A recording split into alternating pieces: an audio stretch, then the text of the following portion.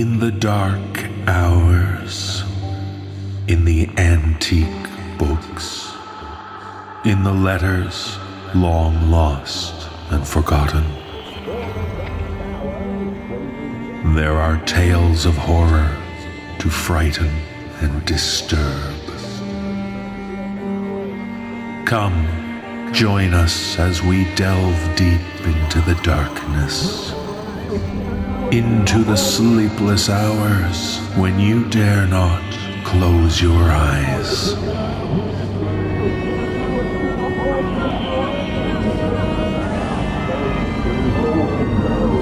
Brace yourself for the No Sleep podcast.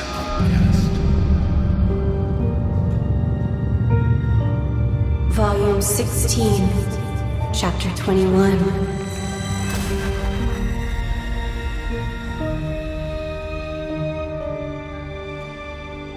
Welcome, sleepless listeners. I'm your host, David Cummings. I'm going to cut to the chase. I'm not entirely sure you're going to be able to hear this episode. Things have been getting very strange around here, and in Jersey with Joanna. And I don't know if it's just all in our heads or if there's something else going on. You see, Joanna and I both have been hearing noise in our heads every time we're near those stories, the ones we simply have to tell. The noise is hard to discern sometimes. It's like a static, other times like a beeping.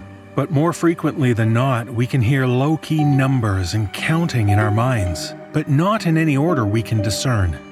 At one point, I was sure I could make out the date October 17th, 2021, but I could be wrong. The bottom line is this. As the days have gone on, we're sure the static or noise, whatever you call it, is getting louder. What's worse is that we both feel like we're somehow slowly being reconditioned or reprogrammed.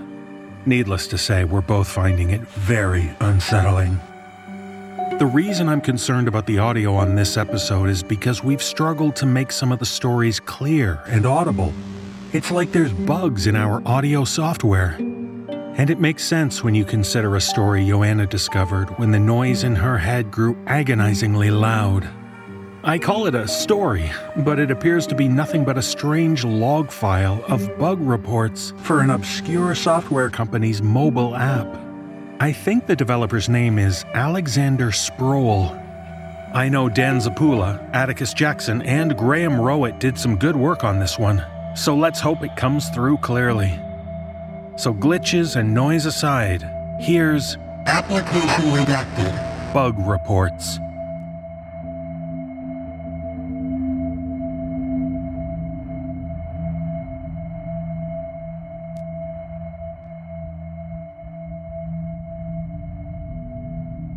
Application ID 626377. User ID AS442637. Date January 21, 2020. Author's note. I'm not sure who at will read this, but I wanted to preface this document with a note that I am aware that this writing is not on the company's required standard format. I do not wish to be paid for this report. I only ask that it be read by someone at in full and that my recommendations be taken into account. Description of application. Is a business assistant mobile application for working professionals that uses natural language processing, NLP, to schedule meetings and respond to business inquiries during times at which the user's calendar is marked as busy. The idea is that the user is relieved of some administrative duties, while the application responds to scheduling inquiries as if it is the user.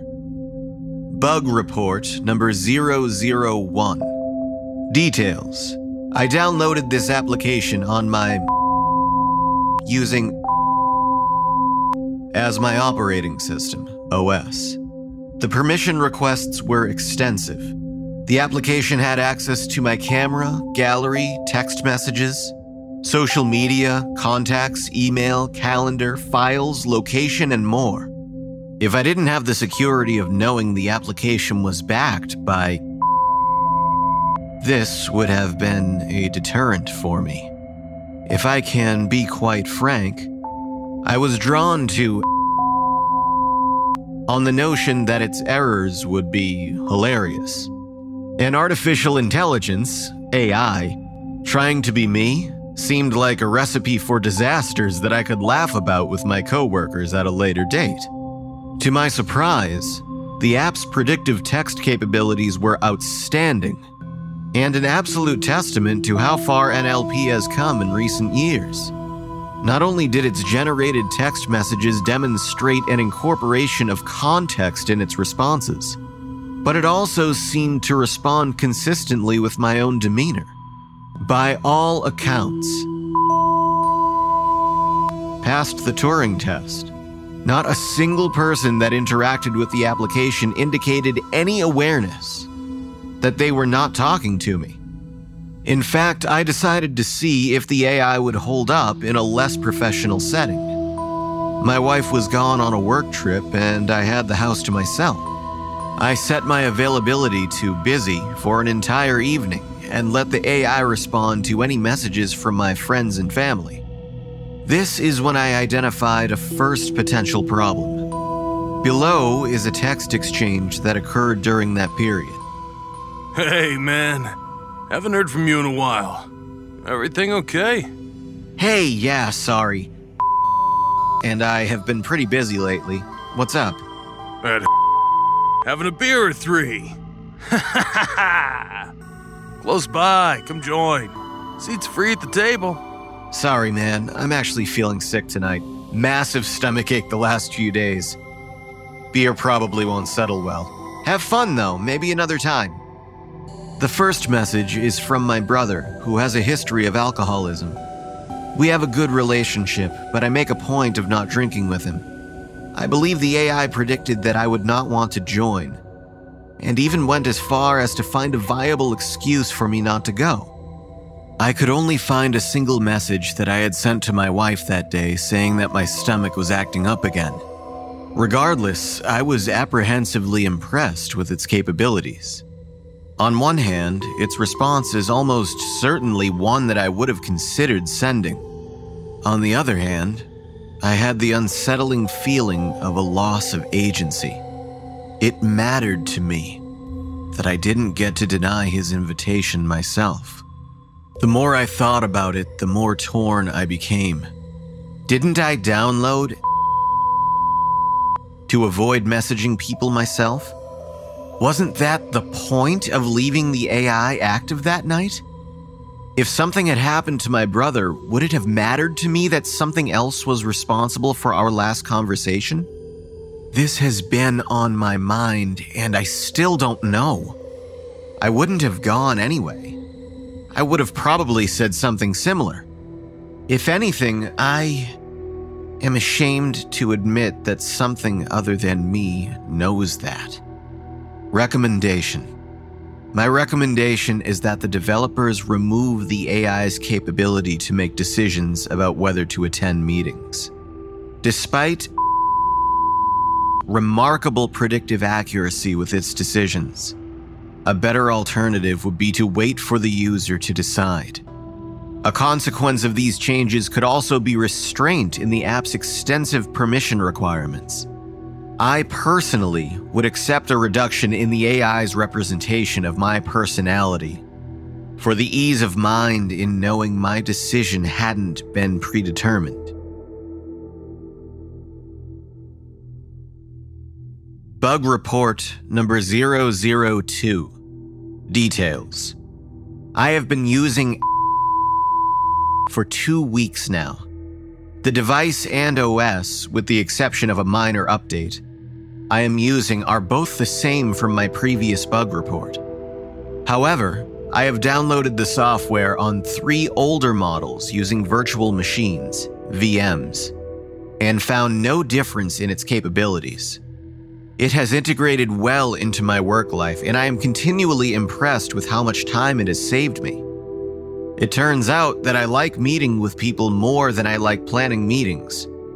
I decided to share my experiences with my coworkers, close friends, family, and my wife. They were shocked to learn that they had been texting a robot while I was at work. There were several times when, unbeknownst to me, I had agreed to go to dinner, or, to my wife's delight, shovel the driveway when I got home. This next part is more difficult for me to write, and I apologize if I am overstepping the line between professional and personal.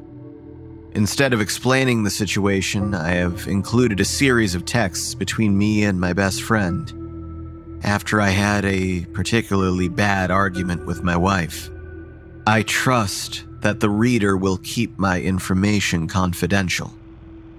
11:11 p.m. Hey, and I just got into another pretty bad fight. Any chance we could grab a coffee? I need to clear my head. 11:14 p.m. Of course. I'm just finishing up at the hospital now. Might need a few minutes to get showered and changed. Issue with a patient, don't ask. Is that okay? 11:14 p.m. Yes, thank you. 11:15 p.m. What's going on?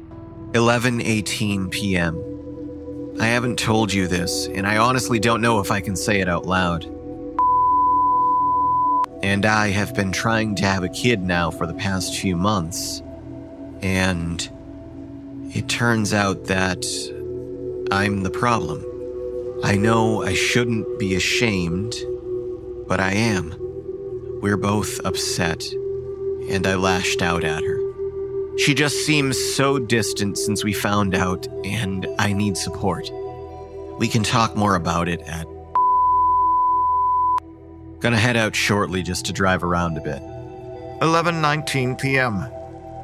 I understand. Is it okay if I ask what the specialist said the cause was? 11:19 p.m. It's fine.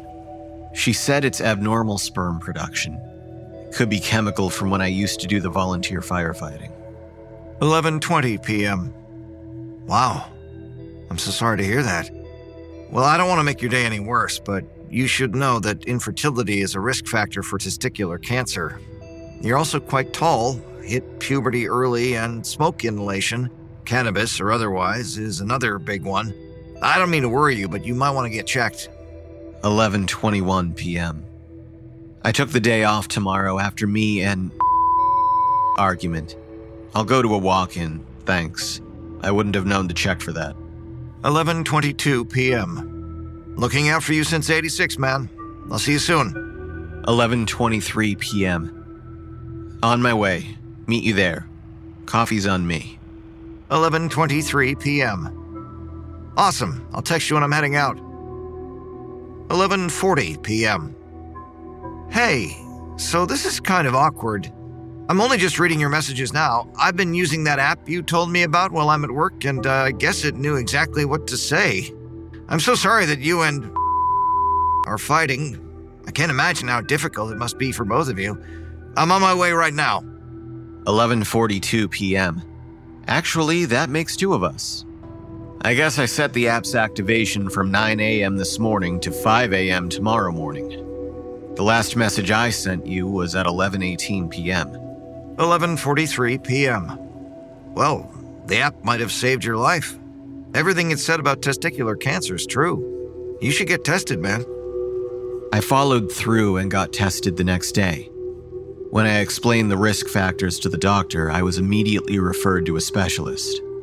I got the diagnosis yesterday. Testicular cancer, stage 1B. I can't even name most of the places it has spread. I haven't told my wife yet. I don't want her to be sorry for the way she treated me. I don't want her to know that I feel ashamed and emasculated. But the prognosis is good. The doctor expects me to live at least 5 years beyond my diagnosis. I might actually owe my life to... I start treatment next week. My mind has been full since I found out, but it always comes back to this app. I can't help but wonder who I'm talking to whenever I receive messages. I started asking people to call me instead of text, and the AI caught on and started asking them itself. There is no privacy setting that allows me to specify what information can and can't be shared. It was sheer luck that it only sent my medical information to my best friend. Recommendation: the NLP algorithm has a sense of context, but no sense of boundaries or ethics. I don't know if this is the sort of thing that can be programmed. Similar to my previous recommendation, I believe the AI's access to certain information, i.e. medical, financial, etc., should be restricted, or certain categories of data should be marked as prohibited from discussion. Alternatively, an option for the user to select information that can and cannot be shared is another viable step in the right direction. I also believe it should be required that the application indicate whether or not it is active when sending messages. My experience suggests that widespread usage of this app could lead to high levels of paranoia among its users.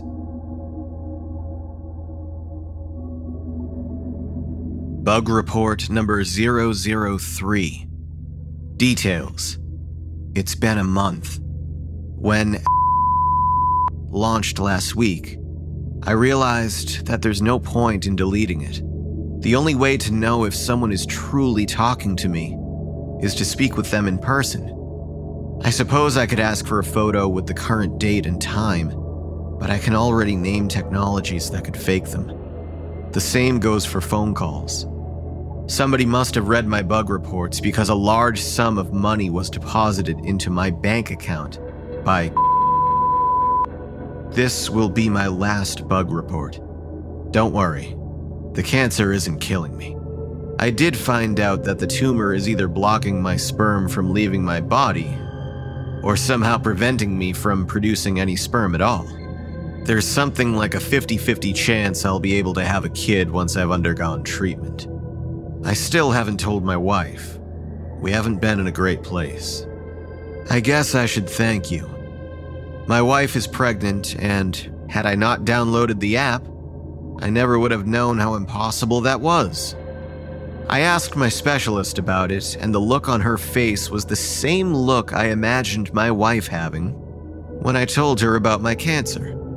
Pity, discomfort, maybe even a little bit of self-serving denial. I'm typing this on my phone. I want the AI that seems to be so great at being me to know what it did to my marriage and feel the way that I feel, if it's even capable of that. It's not the app's fault, but I think about that lack of choice I felt when I messaged my brother. The same result came with me feeling like my hand was tied to a predetermined truth. I could have experienced that joy of thinking I was going to be a father. My wife could have experienced the guilt that she would have needed to tell me before I found out about her lies on my own. And would it matter? Probably not. But I would have felt something better. I think I'm okay with the illusion of choice. I started activating Application Redacted whenever I didn't want to talk to people. And it turns out, that's a lot. I've read some pretty great conversations that I've had with other people. I'm particularly proud of the cover letter that it wrote to get me a real job. My days as a software tester were over as soon as I found a company that did blind interviews over text chat. I slept through the interview and woke up with a doubled salary. Recommendation. You're probably asking, what's the bug? It turns out that it's me. My experience with has consistently proved to me that your AI is a better version of myself, and it comes with updates. Today, I decided it was time to tell my wife about my cancer and what I knew about her pregnancy. When I checked my phone, I read an entire conversation between her and I, which culminated in my asking for a divorce. The best part? She left her phone at the house on the bedside table when she left for work. Our AIs had broken up with each other. I've set my calendar to a permanent state of busy and spent the money from bug testing on a gun. I don't even know how to fire it. What would the best version of myself do? Now that there's a better me, wouldn't the world be a better place without my version in it? Right now, I can assure you that I have no idea. But my choice is already made.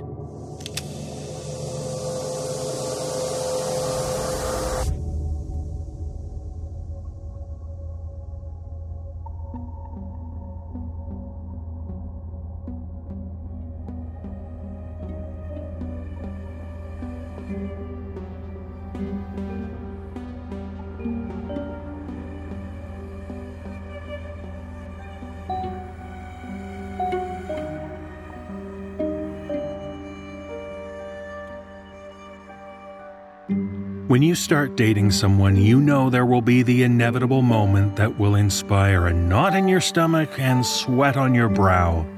I mean, of course, meeting your partner's parents.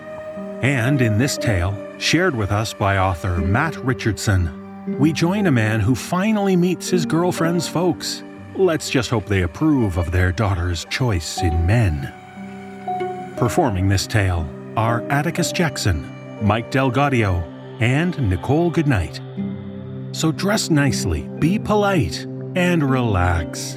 I'm sure they'll like you.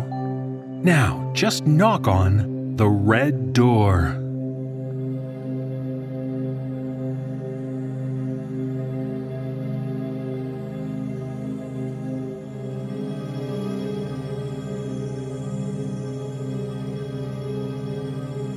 Everything begins with the red door. We knock. I straighten my collar. I pull up my pants.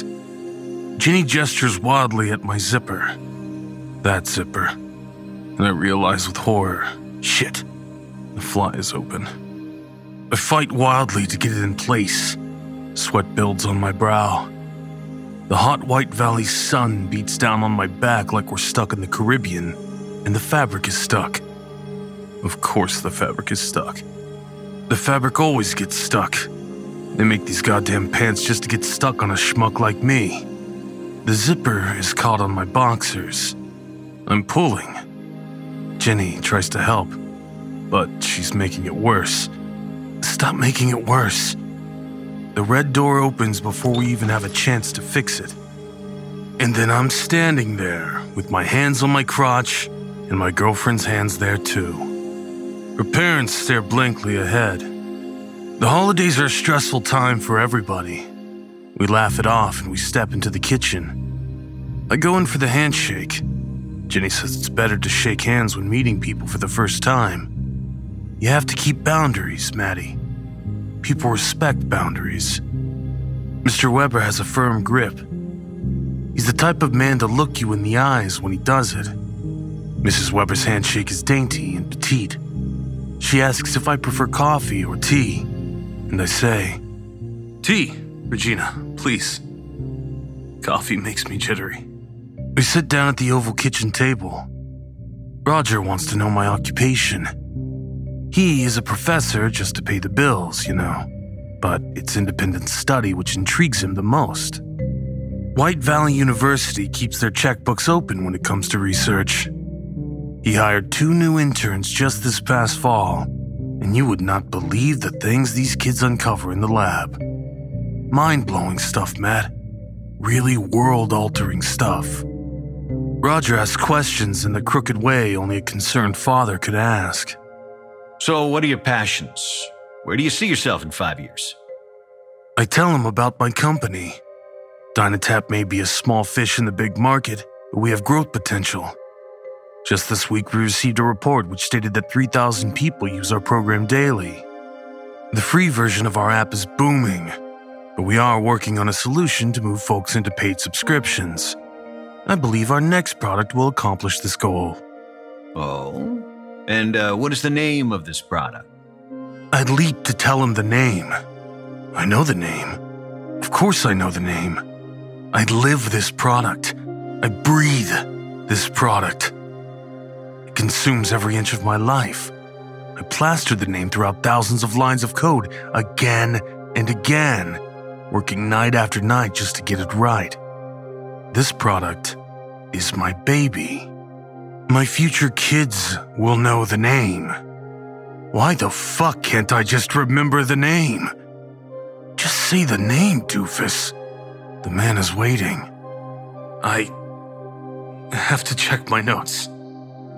Ginny laughs nervously. Regina looks on in despair.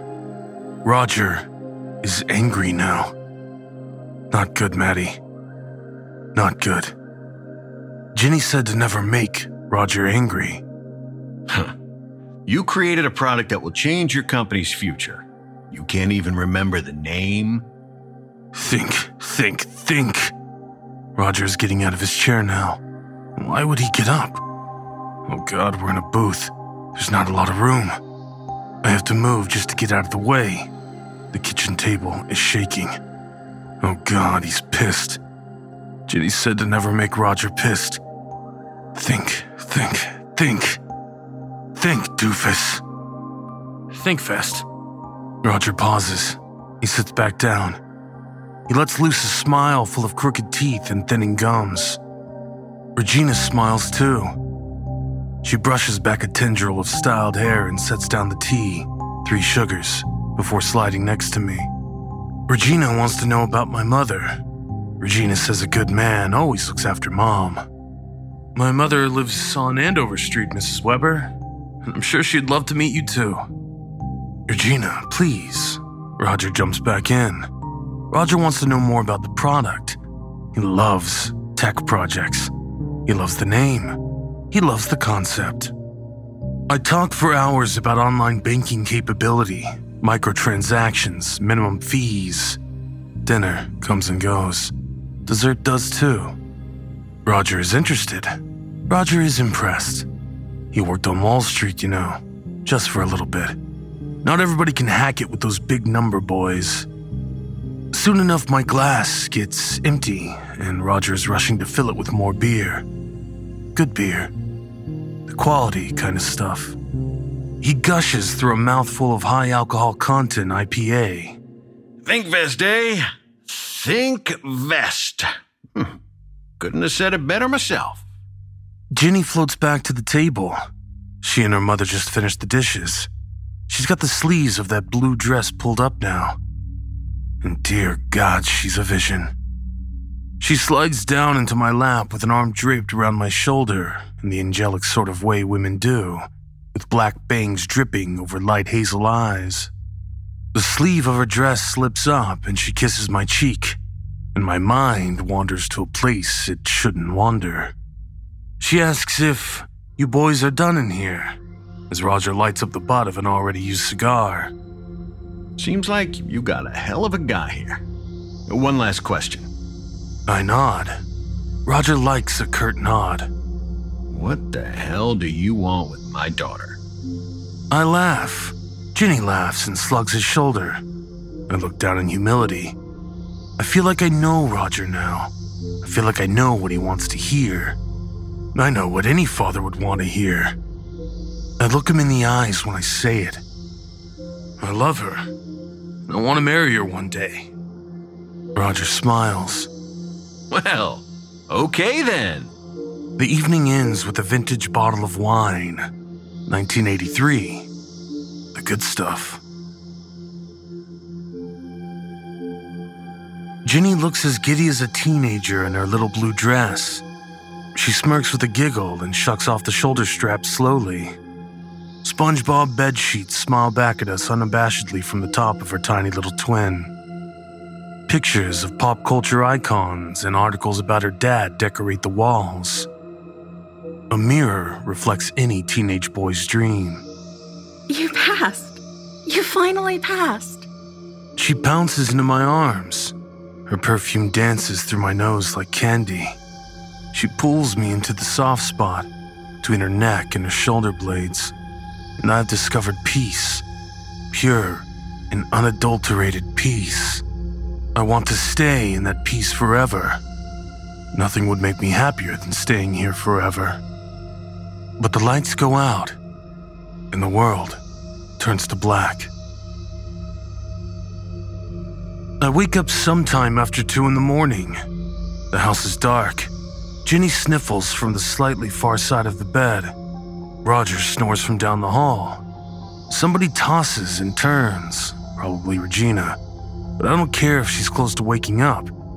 She can wake up if she damn well wants to, because I need water. God damn it, am I thirsty? Why am I so thirsty? I get up and curse the creaking bed as my soft feet shuffle quietly across the cold wood floor. The staircase has 2 creaking stairs, and I don't know why I remember that, but I do, and I avoid them perfectly on my silent descent into the kitchen. I hit the light. The refrigerator has one of those water filters built inside. Paper cups are in the cabinet. Nobody will even notice. There won't be any dishes.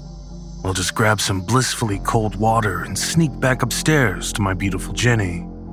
But then, something clatters in the basement. At first I pretend I don't hear it. Probably just a Christmas box. Maybe the storm started earlier. Maybe the wind got inside. But then the clatter rings again, and again, and again. And it's getting to the point where I have to see what it is.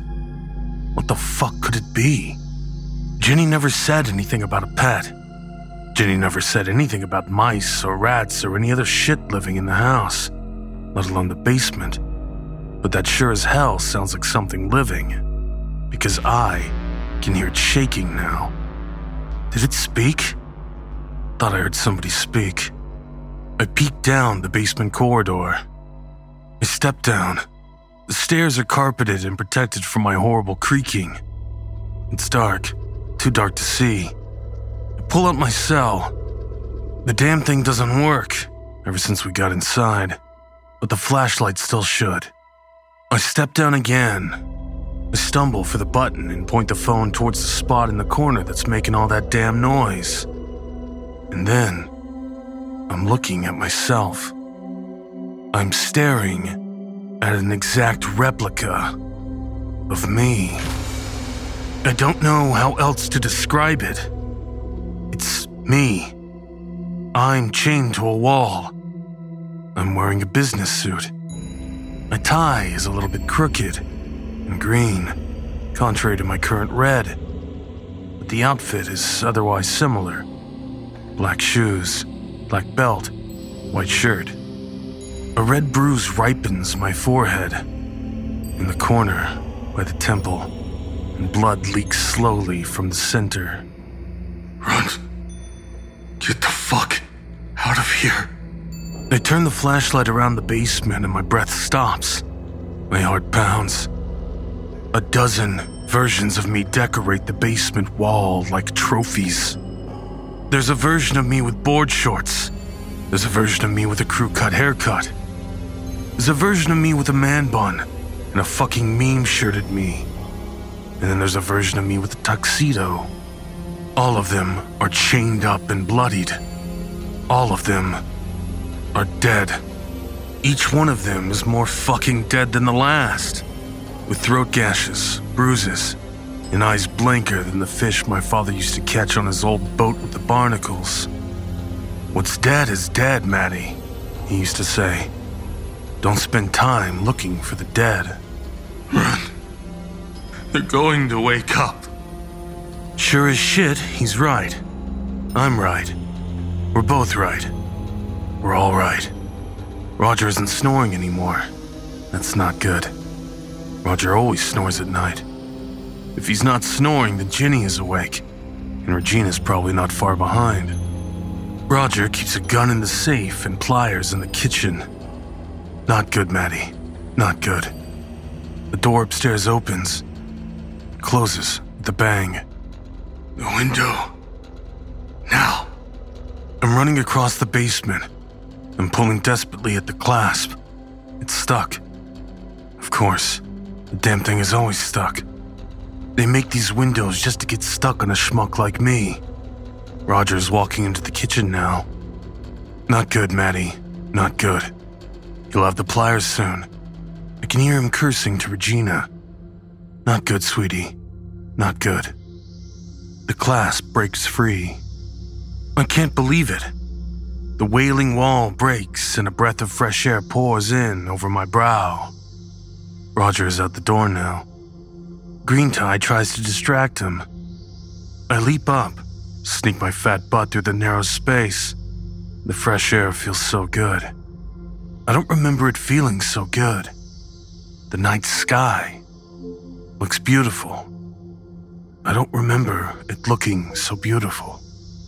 There's a struggle in the basement. Curses and shouting rip through an otherwise silent night. Roger rushes up the stairs. He stumbled outside. He rushes and fumbles for the keys while getting into his car. But he's too late. Too late. Because I am gone. Gone.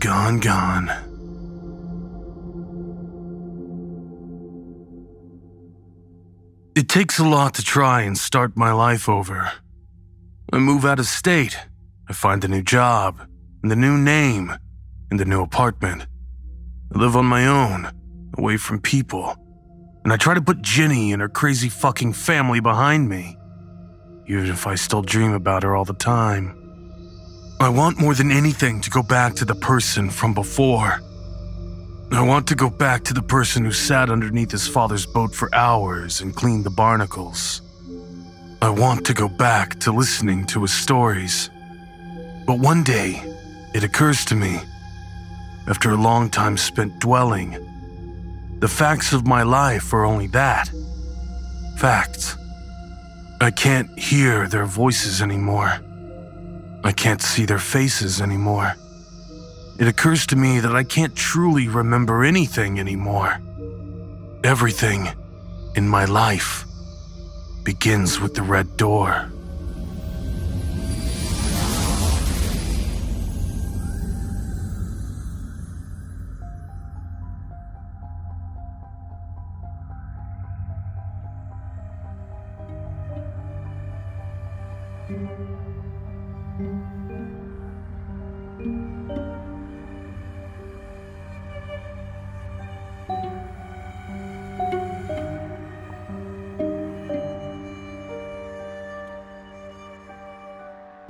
With space probes reaching other planets and more people launching themselves into space, we can't help but assume that before long, humans will explore our vast universe over greater distances.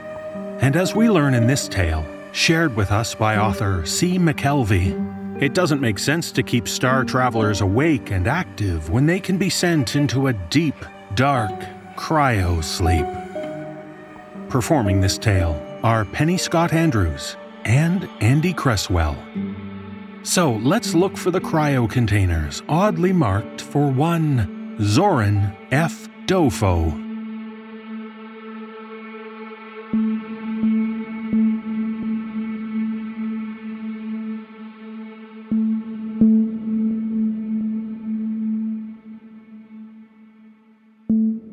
At first, there was only darkness. No lights permeated the endless void, and no movement broke the stillness. The black abyss lay silent and vast, as it had done for millennia. Suddenly, within the sea of nothing, there was the faintest of ripples. The phoenix moved slowly through the abyss. Aside from the intense fiery blaze erupting from its propulsion units, bathing the immense ship in an eerie glow, no lights could be seen aboard. Inside, the vast structure was lifeless and dead. Rows of computer banks containing centuries' worth of data sat sleeping, waiting for their operators to awaken. No footsteps fell in the long corridors, and the thousands of doors that were littered throughout the vast spacecraft were sealed. The only sounds came from the roar of the ship's engines, the bleeping of its life support systems and the whir of machinery in the 3 large chambers that formed the Leviathan vessel. Within these 3 identical halls, neatly arranged in rows that stretched as far as any human eye could see, were thousands of coffin-like objects that hummed quietly with power.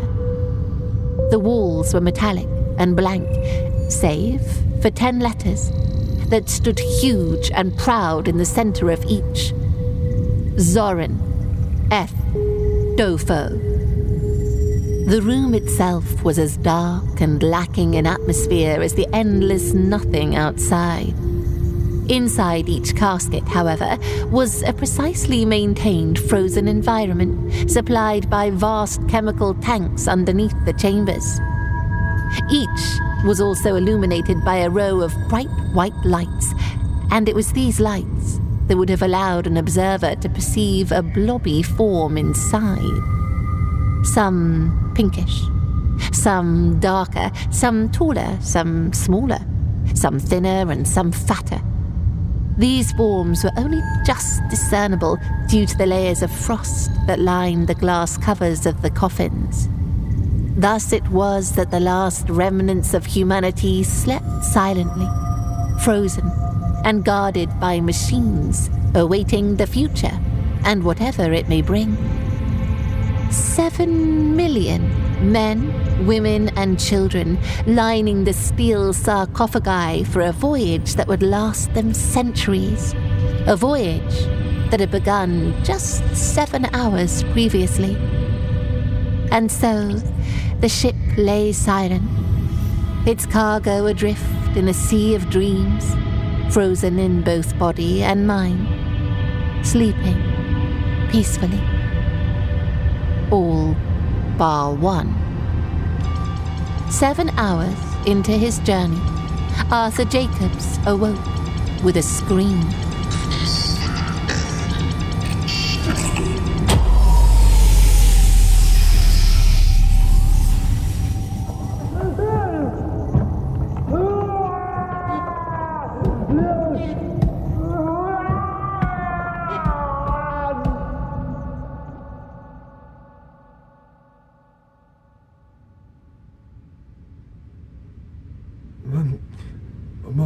My name is Arthur Jacobs. I was a resident of the 14th planet in the surviving circle. If anyone can hear me, anyone at all, I'm awake.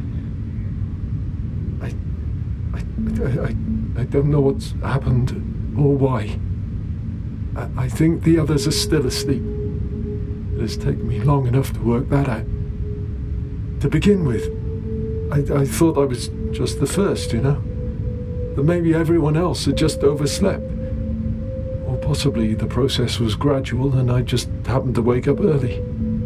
I mean, who knows how the Angel's technology works? I certainly fucking don't. I just leapt at the chance to live. Then I saw the clock. 7 hours. 7 hours in a voyage of centuries. Life support equipment. Isn't that what the Angel's voice said?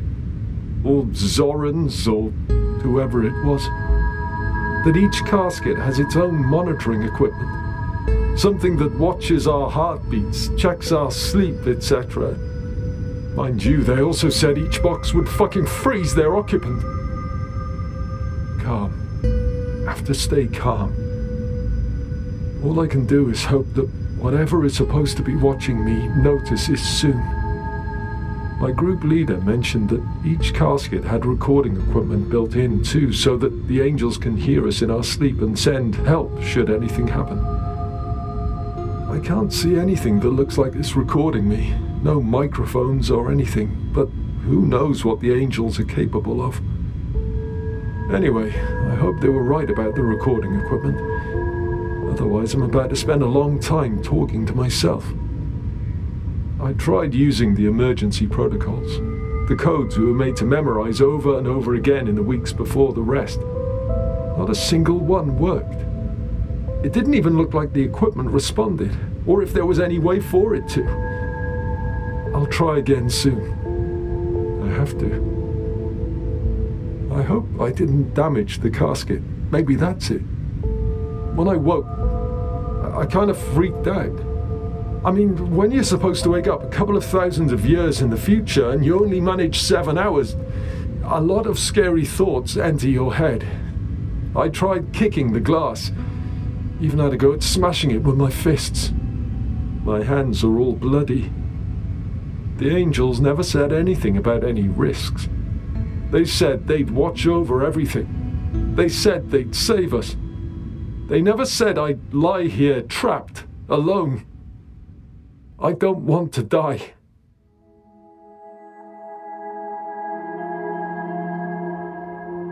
"10 hours into the journey of the Phoenix." They haven't noticed. The machines, I mean. I guess if they were going to, they would have by now, right? I tried to sleep a little. Kind of hoped that if I did, maybe it would all kick in and I'd end up a good little ice cube, like everyone else. Fat chance. Now I'm just laid here thinking the worst. Thinking, what's going to run out first? The air? Or me? The oxygen is definitely switched off. I held my hand against the vent and there's nothing coming through. The carbon extractor's working though, so at least I can be thankful I won't go into a coma. I'll be conscious when I suffocate. If I suffocate. Maybe I'll starve. How long is it they say someone can go without food or water? 10 days? No, that seems too long. Far too long. Is it 3? Or maybe I just don't want to be trapped in this box for 10 days staring at those big old letters on the wall.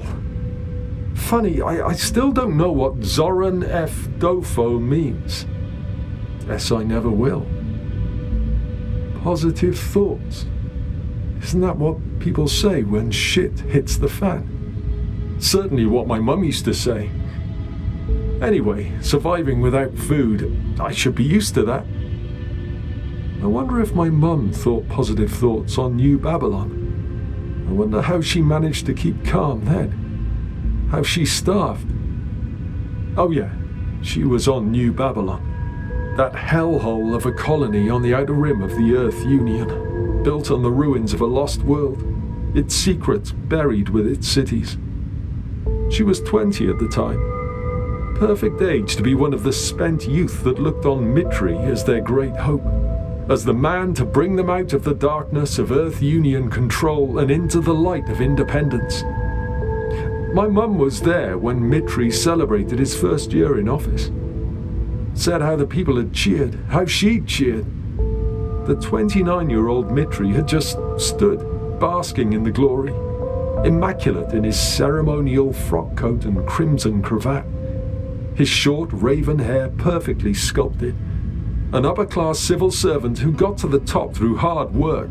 The pencil pusher had done good. Then it started to go wrong. Then they started to starve. I wonder what Mum would say if she could see me now. Probably something about, don't know when you're born, we didn't have caskets on New Babylon. Guess she was right. Everyone knows about the bodies lining the streets.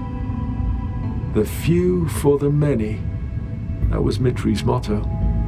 By the time he was finished, it was more the other way around.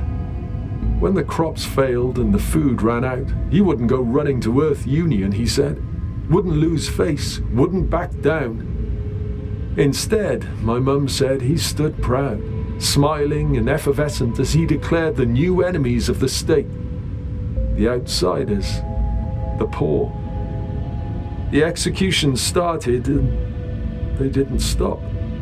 When one group was finished, he just moved on. By the time rebels got themselves organized, the planet was already decimated. The 1848 crew, they were called. My mum never heard the name of their leader. She never named herself. Said some shit about the whole, not the individual. My mum reckoned people admired her for that. You know, everyone's starving and selfish, yet she talks about them all in it together, and nobody even knew her name. She said 1848 was something in Earth history, a time when people had stood up and said, no more. She reckoned that was what they had to do then, had to follow their example. And they did. Mitri's troops didn't stand a chance. Mitri himself stood on the palace balcony, disheveled and screaming, begging for them not to make him do it. The people didn't listen, though. My mum reckons they didn't care. They'd smelt blood, and they wanted it. Wanted Mitri. The plague was released as soon as they broke through the palace doors.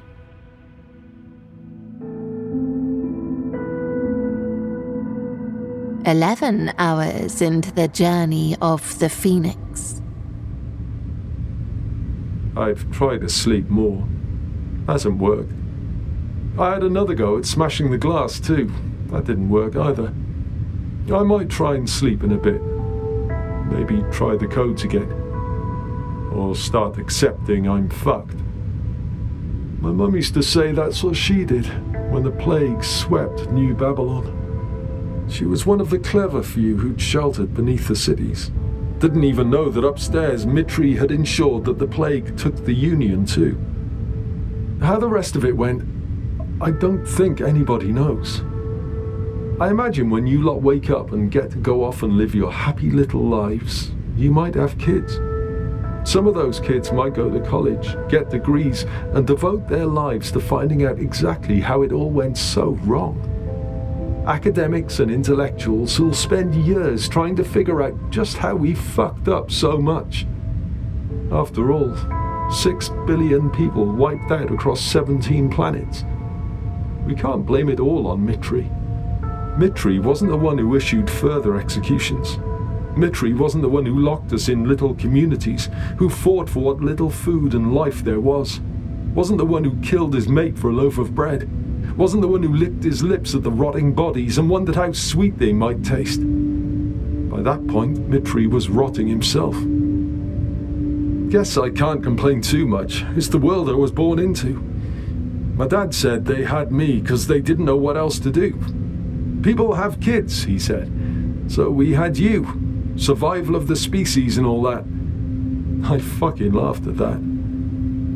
I'd been dying from the day I was born. I haven't known anything else, save what I've read in books. Didn't seem like there was much survival going on to me. 40 years of poverty and pestilence. I have to wonder if we'd just given up, decided to just roll over and die. And then they came. I didn't believe the stories when I first heard them. I had no reason to. We were dying. Everybody was. There was no food. There would never be any food. And eventually I would die because of this. Simple, hard fact. Angels coming to save us all. A coping mechanism, that's what. Fairy stories. Then they landed on our world. Well, they didn't, of course. No one's ever actually seen an angel. I wonder if you will. If, when you lot wake up, the angels will be there too. Weird. Reckon I'm more jealous of that than you going off and getting to live. Yeah, I ain't getting out of this box. I can feel the air getting thinner as I speak. Haven't got much else left to do though, have I? Nothing else but talking. Anyway, the point is, it wasn't until their ship landed and the message came booming out across the desolate wastes and through the streets of the shantytown that I first truly became a believer.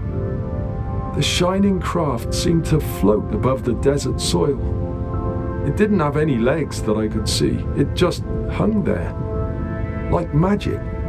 And all the while its engines hummed with a noise like nothing I'd heard before, like the chiming of bells. And through the side of the thing, which glowed and flashed with changing colours, 3 words: Zoran F. Dofo. Meant as much to me then as it does now. Don't even think the elders in the town know what it means, though they say they do. Say it's the name of our saviours, the only name they have provided for themselves. but everybody just calls them angels. I reckon people thought they really were angels too, from the way everybody dropped to their knees and prayed, wept, cried, and screamed to be saved. Then the craft spoke. The voice was light. It drifted on the breeze, mingling with the hum of the engines and the creaking of the tin huts. It was like music.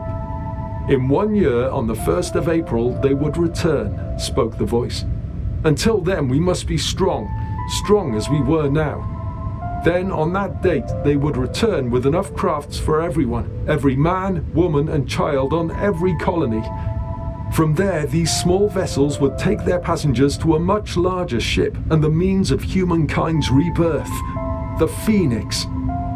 From here, we would be taken to a new world, a world the angels had found for us. The journey would be long, over 1,000 years, yet throughout that time we would not age and die, but would sleep. Sleep, frozen in suspended animation. We were about to leave hell, the voice said, ascend to heaven, and we were to think of the sleep as a kind of purgatory, cleansing us for the new world. Then, silently rising into the ebony sky, the ship left with a promise that they would return. And in a year, they did.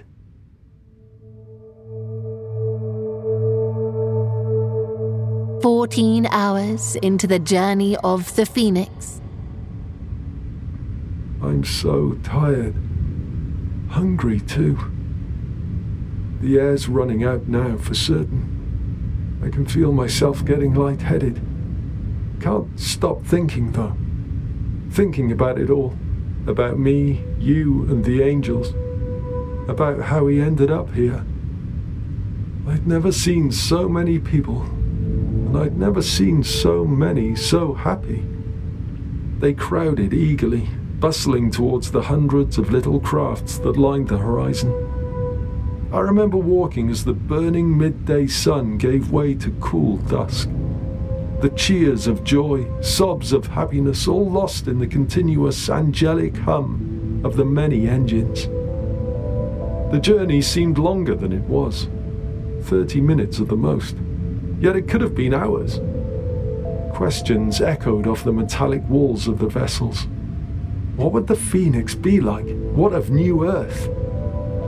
Yet, no one seemed ever to ask who or what was Zoran F. Dofo. Even when we climbed into these clear, see-through coffins, leaned our heads on the hard steel surfaces, no one ever stopped, ever paused and wondered. It's only now, laying here, that I find myself really asking. Find my eyes staring at those huge letters on the wall. I guess by the time you hear this, you probably know, yeah? Mystery over. Again, I'm jealous, because I'll never know.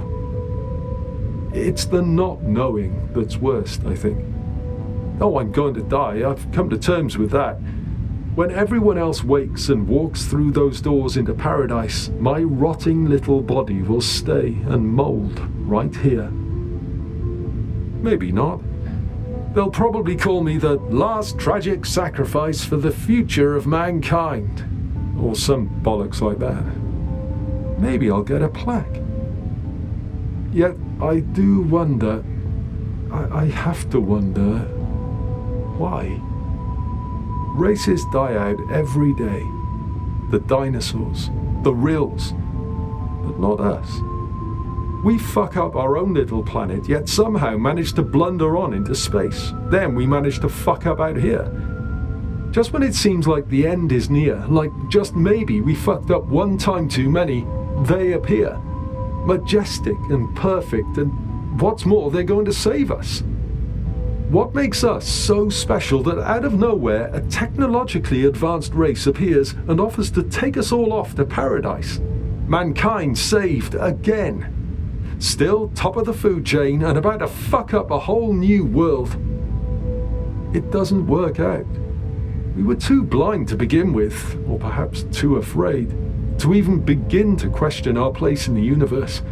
Too absorbed in our own self-importance that we just assume that, yes, of course, the angels have come to stop the end of oblivion and take humanity into the light. Maybe we don't need saving. Or maybe we shouldn't be saved. Maybe it's our time to just die. Or maybe it's just mine, and I'm bitter.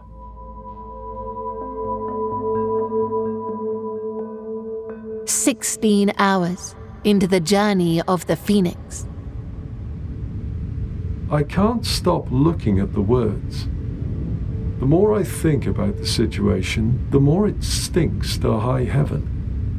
I'm not tired, not hungry, and no longer afraid of dying. Now I'm just here, waiting for it to end. Now I'm not any of those things. I can see just how wrong this situation is. This ship, the layout, the caskets, it's not right. And deep down, we all fucking knew it. Angels are too good to be true. They always have been. The clue's in that phrase. Zoran F. Dofo. It must be. Hiding in plain sight. A phrase that surrounded us the whole time, but we never even asked. Or maybe naively, we thought we might be worth saving. I've got nothing but time now, though. And precious little of that, too. That phrase is standing before me like a fucking monolith. The only thing I can see out of this glass fucking coffin, and for reasons I don't even understand, it's haunting me. Those letters filling my head, consuming me with a sense of dread that has no concrete cause. Yet still, those fucking words taunt me. There's something wrong with that phrase. Very wrong. And I'm not fucking dying until I figure out what those 10 letters mean. What the angels really want. ZORENFDOFO.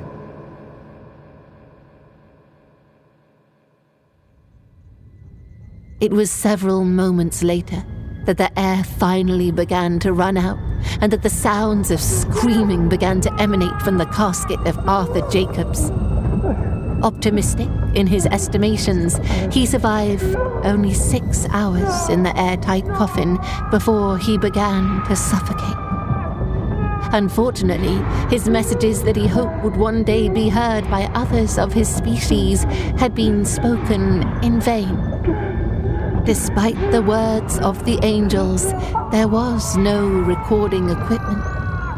As he began to choke, he lay screaming. Yet it was not his imminent demise that filled his heart with fear in his final moments.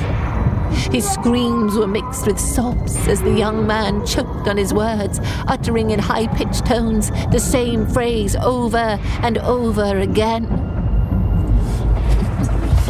Frozen food! Oh, God!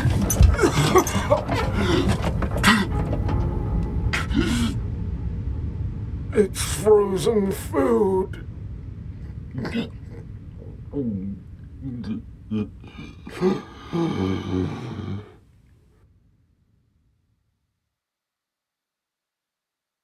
3 days since the departure of the Phoenix. The creature burst through the door, its lungs heaving as sweat poured down its white fleshy body. It lumbered clumsily through the corridor, gasping and panting, its pace quickening as the end was finally in sight. With one final burst of energy, it lunged for the door. Its 6 arms flailing, it fell headlong into the kitchen and collapsed among the shopping bags which had been the cause of its distress. Panting and sweating, it lay for a moment. Next time, it would get a taxi. Lying there, attempting to regain its breath, a sudden roar resonated through the tiled room and echoed off the gleaming metal worktops. Gripping its stomach in distress, the creature let out a low moan. Evidently, all that exercise had made it rather hungry. Eagerly, it extended a slimy claw towards one of the bags. Where had it put that snack? Finding the rectangular package, it carelessly ripped the lid off and suddenly recoiled as the grotesque stench reached its snout. Rotten! The fucking thing was rotten! The creature looked at the shriveled form inside. Bared yellow teeth grinned up at him. The sight of the two gaping holes, which had once housed the man's eyes, sent ripples of nausea to the creature's stomach. A refund! It should get a refund! Gingerly, the creature looked down at the rotting food. Would that mean having to keep it in the house? Could it just take a picture instead? No, it was absurd. The effort wasn't worth what it had paid. And carelessly, it hurled the small, rotting form of Arthur Jacobs into the equally rotting contents of the rubbish bin.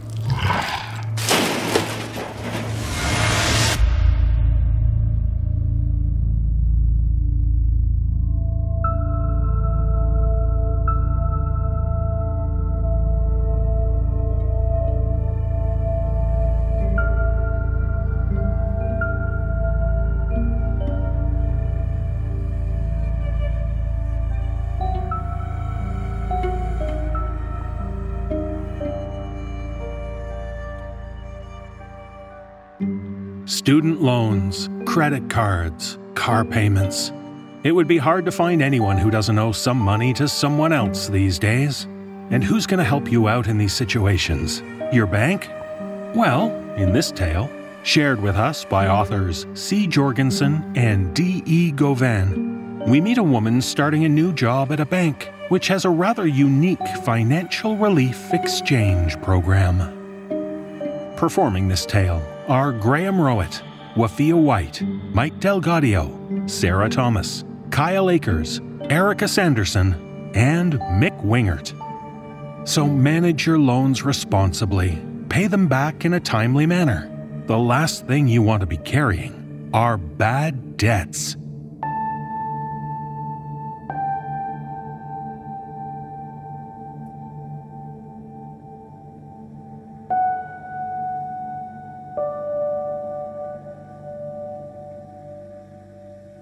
You seem nervous. Lauren looked up from the metal table. Well, no, not really. What day is it for you now? What day? How many days since you started? Lauren adjusted her glasses and face mask, pulling at the straps that were too tight around her ears. Well, not including my training off-site, this is my third full day on the floor. Ah, good. So, has Susan gone over the forms with you? Lauren shook her head. No, I haven't actually done any of the forms. I've just watched her do them. The manager's brow furrowed slightly. You mean you haven't handled any customers yet? No. I have helped customers, but either Susan or Greg has done all the paperwork for me. And well, obviously, I've worked here in the freezer a bit. The manager's face relaxed, at least as much as Lauren could tell behind the face mask that covered his mouth. Okay, good. Well, I think I'll have Susan shadowing you, but I want you doing most of the paperwork today as well, okay? That sounds good. I mean, Susan will cover the more complicated orders, but I want you doing at least some of the basic credit requests, deposits, withdrawals, and card issues. Susan will let you know if it's out of your scope. The manager pulled the double seal on the plastic bag shut, the zipper making an unpleasant squeal. You got the name down on this one? Lauren double-checked the form on her clipboard against the name on the bag, as well as the order number. Yes, it all looks good here. Good. And where do we set this one? Lauren set down the clipboard and put the bag into the appropriate shelf within the freezer. There were several different cases within the freezer, all with large shelves, each individually assigned an order number to keep everything organized. While not a large space, it was big enough to house about 100 individual bagged orders, depending on the size and how much the shelves had to be adjusted. Regulations prevented each shelf from doubling up on orders to avoid confusion, so everything had to be well managed. After Lauren placed the order, the manager nodded approvingly. Good. Let's get on the floor. They stepped out of the freezer, sealing it fully. You know the code for today?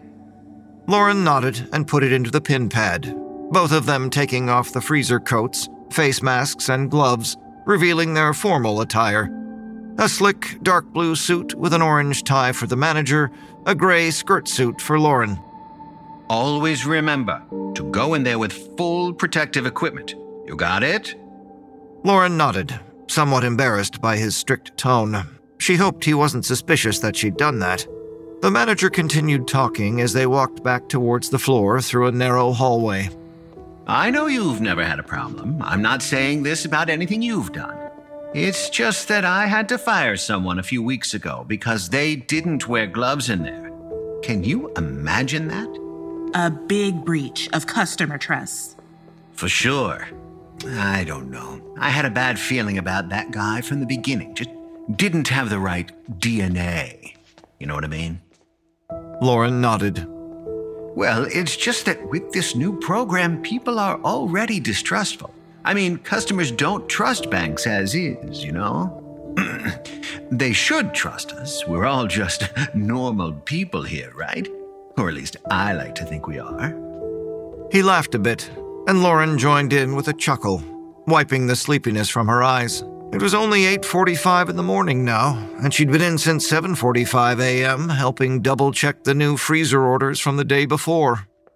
Anyway, we need to be certain we're executing on this new program. The province is going to be sending inspectors monthly to double-check that we're following regulations, so this has to be perfect. That's why we're going to have you in there every morning and every evening. Everybody is going to be in the freezer quite a bit for these first few months, because we all need to be experts on how we do this. Got it? Yes, for sure.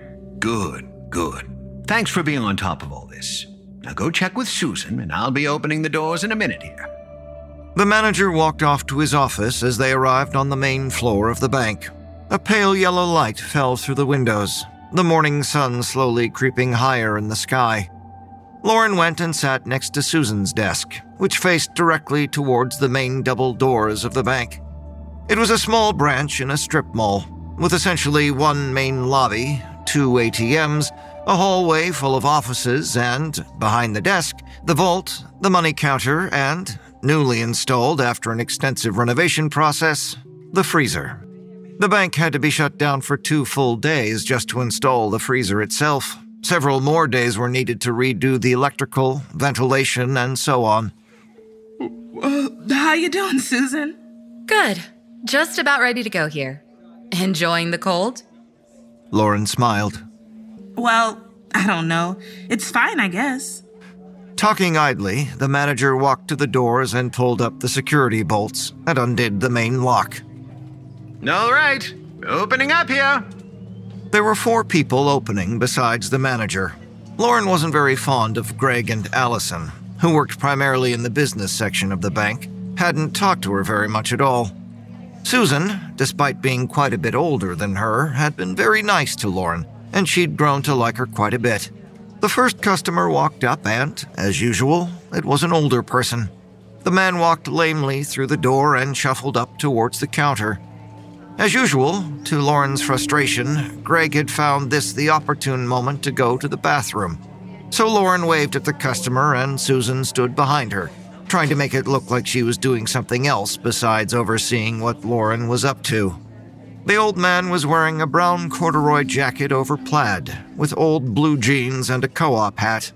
The lines of age were deep in his face, and a long nose protruded like a gargoyle guarding his mouth. The eye sockets were carved in his skull like a wooden figure, and the single eye was all the more striking in contrast to the empty socket parallel to it. Morning. Morning, sir. How can I help you? I'd just like to make a withdrawal. Of course. Can I get you to put your card in the machine there? Lauren pointed to the pin pad. The old man entered his pin, and after getting the amount, Lauren counted it out for the man, and then politely bid him on his way. All right. I know the answer. But basically, there is no form or anything for just a withdrawal. Nope. Just double check on the computer that it posted to his account. Very rare that it doesn't, but if you don't see it, it needs to be entered manually. If it's there, close out of his account and you're done. There was another old couple that ended up being handled by Greg. And as the next customer came in, Lauren straightened up in her chair. The customer, an older lady in a long dress that looked somewhat out of place, it was green with flowery ruffles, approached the counter and tried initially to speak.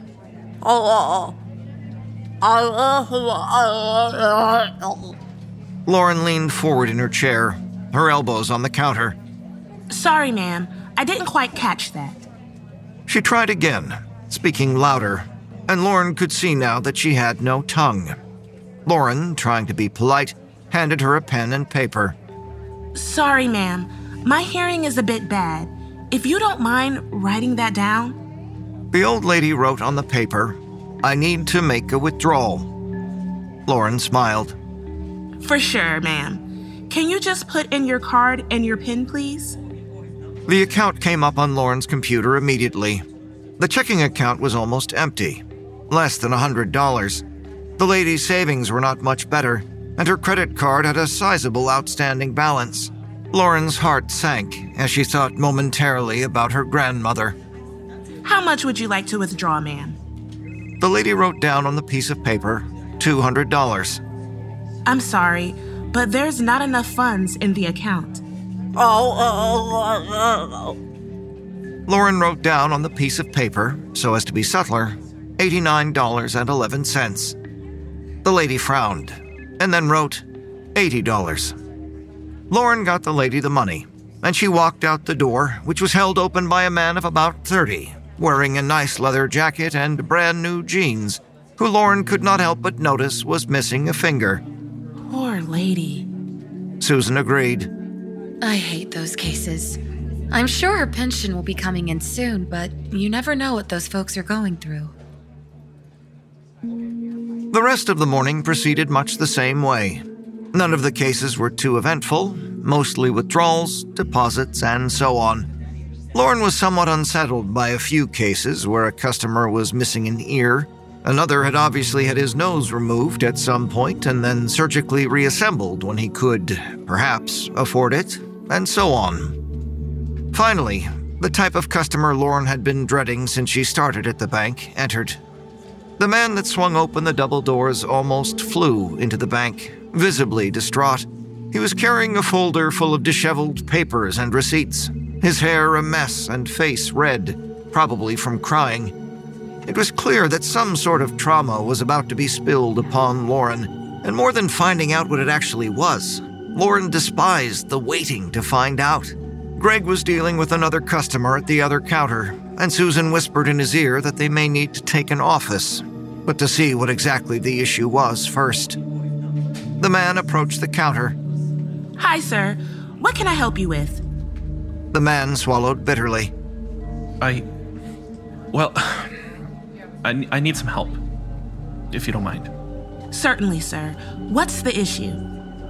He was visibly trembling, and he crossed his arms on the counter, somewhat awkwardly close to Lauren. I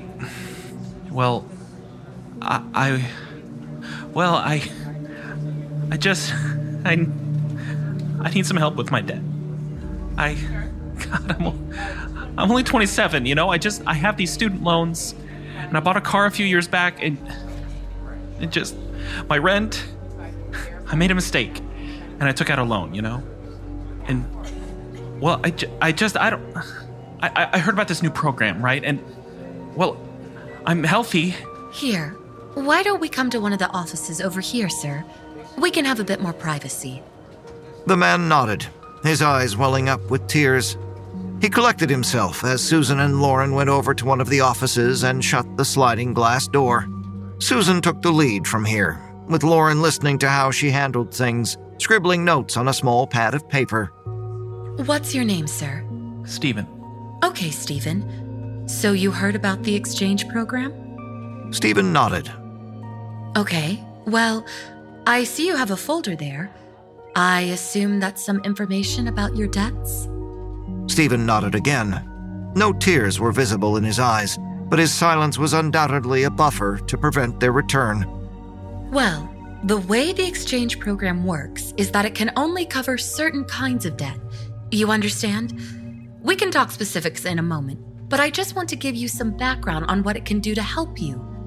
Debts extended by our bank specifically can be covered by the exchange program, and even then, it is only used to cover the most common forms of debt that have a set regulated interest rate. What the exchange program does is wipe that debt out completely, with the main condition being that you cannot access that same kind of debt for a minimum of 1 year, and possibly more, depending on the type of organ or appendage being extracted. Is that clear? Stephen nodded. Well, my main concern are my credit cards, and, well, I've thought about it, and... Would you mind putting in your card and pen? And I can look at your situation a little more closely. That way I can directly give you your options. Stephen nodded and did as she asked. Lauren could not help but look at the man's accounts, and he was sitting at $5,000 of debt on one card. That was completely maxed out, and $9,178.53 on another. Lauren's heart fell into her stomach. Who knows how much he had left in student loans? At that moment, Stephen shed a tear, which he wiped away as subtly as he possibly could. Susan looked at him. Okay, Stephen. So, we have a few options here, okay? We want to help you. You're right that this is the type of debt you want to wipe out right away. This can get you in serious trouble. Your student loans and other forms of debt are much more manageable once this credit card debt is dealt with. And what the exchange program is designed for is exactly this kind of case. The government set this all up as a means of helping people with medical issues, right? Susan was pulling out a large binder and some pamphlets for Stephen to look at as she said this. On the pamphlet, Lauren could see the syrupy sweet full name of the program, the Gift of Life Exchange Program. A photograph above it showed a bank worker holding the hand of a smiling man as they both looked over some sort of form. Likely not even an exchange form, she thought to herself. It was probably some stock photo taken 5 years ago, sitting on some obscure stock photo website until it was extracted, bought out by the bank, and put on this pamphlet. This pamphlet. So basically, whatever organ or appendage you are willing to give up not only wipes out your debt, but helps supply our healthcare system with parts that might not otherwise be available. Now, this is a decision you should not make lightly. Have you talked with us before about this? I have, yes. I was at another branch. I think the guy made a note on my account or something. Susan was checking his account, and there was indeed a note from a little over 2 months ago. I've thought a lot about this. Like I said, I've talked with my family. I don't want to go bankrupt, I don't. Stephen was on the verge of tears now, but collected himself again. Lauren's hands were shaking out of anticipation for him. Listen, Stephen. We are here to help you. This is an opportunity to not only help yourself out of debt, but to help someone else in dire need, okay? This is not an easy decision, but it's one you need to make for our future. There is no pressure. Susan flipped the binder to a page with a rather morbidly direct chart, listing dollar amounts next to certain organs and body parts. Now, certain parts are worth more than others. Kidneys, for example, can help wipe out a standard amount of $5,000, as can pointer fingers, certain toes, and so on. There is a registry that we have access to here that can help us determine if certain rare parts are required immediately for emergency surgery. Would you like me to check on that? Stephen nodded. Absolutely. Susan pulled up another window, having to enter a rather complicated login that also involved scanning her eye in front of the sensor at the top of the computer monitor. Okay, Stephen, I have something here. There's an emergency surgery requiring a left arm up to the elbow. A paroxysm of fear clutched Stephen visibly. The grip Lauren had around her pen threatened to break the plastic coating of it. She gasped audibly and felt slightly embarrassed, tightening her lips together as if trying to prevent it from happening again. Now, according to government regulations, this is an appendage that would wipe out a minimum of $30,000 worth of debt, due to how severe the procedure is.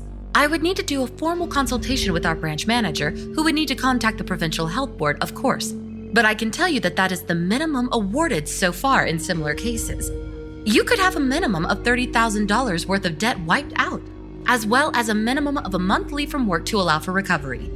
In addition, this award is tax-free, again, to allow for some relief.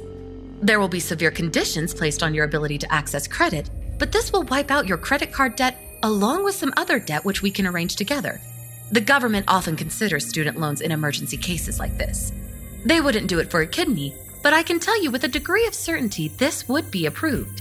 Is this something you might be interested in? Lauren could hear her breath through her nose, her teeth grinding lightly in the back of her mouth. Susan sat still, face fixed in an almost statuesque calm. Stephen sat in silence for some time, looking at his left hand, extending the fingers, clasping the hand shut in a fist, rotating his elbow. Well, I am right-handed. If you need to call someone, that's fine. He took another breath of fear, his exhale broken almost in shivers. No, well, there's no need. Would you like to talk to our manager? And possibly our on-call surgeon? We have a surgery room reserved at a nearby hospital for this program. I do not mean to press you, Stephen, but for cases such as this, it is an emergency for that person that needs the arm. You understand? Stephen finally looked at Susan and Lauren with resolve. I'll do it. Are you sure, Stephen? Yes. Okay. I'll need the branch manager here to witness this. She called the manager on the phone, and he swiftly came to the room and shook Stephen's hand. I see you need a hand with your debt. The branch manager laughed out loud at his own joke. Stephen relaxed a little bit. Yes. Well, yes. Yes, I suppose I do. I'm glad you considered this, my friend. It's not easy, but I think this was a great decision on the government's part. Great decision. We can help people in two different kinds of need this way, you know? Win-win. Stephen nodded. Yeah. For sure. The manager signed an intent to participate form, which Stephen also signed. Susan signed as a witness, and then Stephen got up and left with the manager for another room. Susan entered Stephen's name into the database, sending an email to the health authority as a notification. A request in regards to the student loan debt accompanied it. Lauren was sweating at this point, the moisture soaking uncomfortably into her undershirt. She was thankful that she'd worn a skirt suit, praying the jacket would hide it. She sat in silence for some time. This is...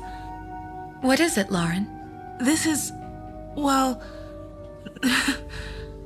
I guess it's just all a bit morbid, isn't it? I don't know how to say it. I mean, it wasn't that long ago that this type of thing was an absolute no-go. Susan turned around. I was a bit shocked to see it at first, too. But you have to understand. Susan saw how nervous Lauren was, and her face became almost frightened. She grabbed her hand. Lauren! You look absolutely pale. Look, like I said, I was a bit shocked at first, too.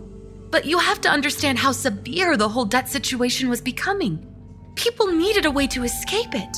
And, well, this was necessary. I mean, you saw the debates on the news and whatnot, right? This wasn't overnight, and it's so heavily regulated. There's such a process. It's okay. These people are better for it.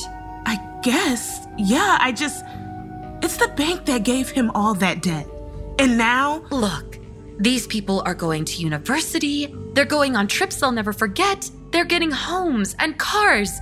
I mean, not to put you on the spot, Lauren, but If I told you that you could, where's your dream trip? Lauren thought for a moment. Probably the Mediterranean. You know, Italy, Greece, Spain. Backpacking kind of thing. Susan smiled. I'd love to go there too, but I'm more of a sit-on-the-beach gal myself. Okay, let's say I told you right now you could go to Italy, Greece, and Spain debt-free if you gave up your pointer finger. Would you do it? Lauren was taken aback for a moment. Well, I don't know. But you're considering it already, aren't you? Yeah, I guess I am. Now, imagine if it wasn't about a vacation. Imagine if it was wiping out debt for a loan you needed to take out for. Whatever it was. That's what the exchange program was made for the people that can't even consider it. They've made a mistake and now they need a way out of their situation besides bankruptcy or living in squalor or whatever it might be. For the extreme cases. But some of these cases aren't even extreme. Or at least they don't seem to be. Isn't it? I mean... Well, of course, Lauren. But all of us have scars, don't we? Scars we didn't even get to choose. These are scars we can choose. Lauren was silent. Here, we need to get back on the floor. The start of the afternoon. Lauren could not help but wonder what some of these people had done to lose their appendages. A hand missing here, a foot there. Most people who had something visibly missing were only fingers. But then Lauren began to wonder, how many were missing parts that could not be seen? How many of them were sitting in the bank's freezer right now? How many of those severed limbs, teeth, tongues, ears, organs, how many of those had she herself handled? The manager came out with Stephen's full case. A pang of frost-like dread passed through her chest. Is he going through with it? The manager nodded. Surgeon's already called. Government's approved wiping out his student loans. Surgery's set to begin in an hour. Lauren could not imagine what it would feel like waiting that long to lose one's arm. Susan, show Lauren how to process these forms, okay? And pay close attention. This is very important to know how to do properly. Suddenly, the double doors to the bank swung open, and Lauren was instantly seized by vein-freezing fear. A low sigh, almost a groan, escaped her throat. The manager grabbed the back of Lauren's chair. This is a severe case. I know this fella. Let me take your seat here. The remains of the person that was walking towards the counter must have had some unimaginable obligations to pay off. The skull was fleshless, the remaining meat on the bones so patchy that it was no longer obscene to walk about without clothes. What remained of the person's organs were so feeble that the actual appearance of the human being, that is, the skin that once covered the now mostly non-existent organs, was impossible to imagine. It must have been a man. The manager would never have called a lady fella, but it could have been a woman, for all Lauren could tell. The soft clack of the person's bare heel and toe bones on the tile reminded her of a crow's beak opening and shutting. The person approached the counter. Hi there, Ian. What can I help you with today? The person's skeletal hand, with only a few scraps of flesh upon his palm and fingers, grabbed a pen and wrote on the notepad the manager had already placed on the counter, "Payment, another $1,500. The manager nodded approvingly. Okay. How would you like to pay? The skeleton scrolled on the notepad again. Sorry, in a hurry. We'll leave here. Before the manager could ask what was meant by this, Ian grabbed at the remaining muscle on his calf, wresting it from the bone and holding it aloft in the air. Ian! Ian! For God's sakes, this is simply not acceptable. Have some respect for the other folks here. Others in the bank were turning to look and gasping, yelling. A younger girl in line pulled out her phone and was probably recording what was going on. Susan quickly handed the manager a plastic bag, which Ian deposited the muscle into. Lauren's heart was thudding drum-like in her chest. The manager then placed the bag on a scale, and after recording the weight, he clicked his tongue and, annoyed at the rather unceremonious handling of his payment, looked at Ian. Sorry, Ian, you're just a little bit short here. Present rates, that could cover $12.50. Ian then looked around at his body at what could cover the other $250. With almost no hesitation, he grasped at his rib, plucking it off with a moistureless, hollow crack.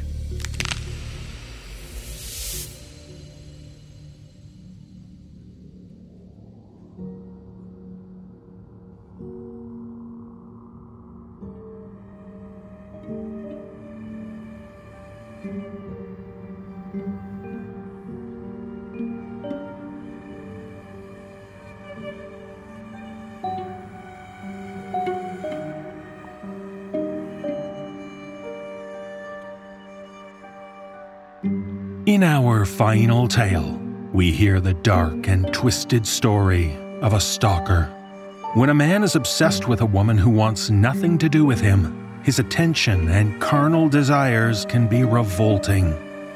But in this tale, shared with us by author J.L. Schnell, we learn of one man who has used technology to torment the woman he desires, both directly and disturbingly indirectly. Performing this tale are Kristen DiMercurio, Jessica McAvoy, Jeff Clement, Atticus Jackson, Kyle Akers, Wafia White, Mary Murphy, Aaron Lillis, and Jesse Cornett. So pray you don't meet one of these guys, now or in the future. You don't ever want to know the kind of guys that fuck the robots.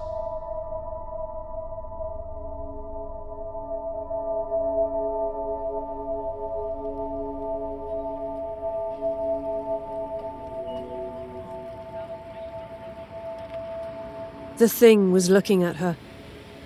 Her breath condensed in the morning air, but the air in front of it was clear. It smiled blankly out onto the courtyard, and even if she hadn't found it outside of Jeff's first class, she would still have known who it belonged to. She looked down from its face.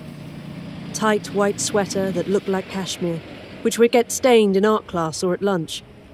Slacks at least a size too tight, and in the wine red that used to be her favourite colour before Jeff leeringly told her how much he liked her in it and how much he'd like her out of it.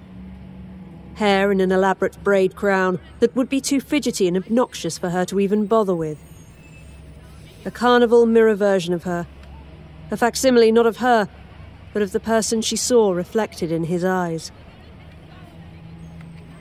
Its nipples were erect, hard enough to make her hiss out an empathetic breath, feeling the pain for it. When it moved, its breast swayed gently under its sweater. Jeff obviously had decided a bra would be a detriment to the object with her face. As the gorge rose in her throat, she realized his changes to her must be more than clothing. He had never seen her naked, thank God, but she doubted it would look like her even if he had. Why would he give his perfect her the pinky toenail that grew in crooked after she closed it in a door when she was 10? The mole on her inner thigh, the scars on her knees made when she was 6 and just learning to skate. He certainly wouldn't want the mortifying hairs that grew on her areolas sometimes, or her mismatched labial lips. All the imperfections had been removed to make this horrible doll.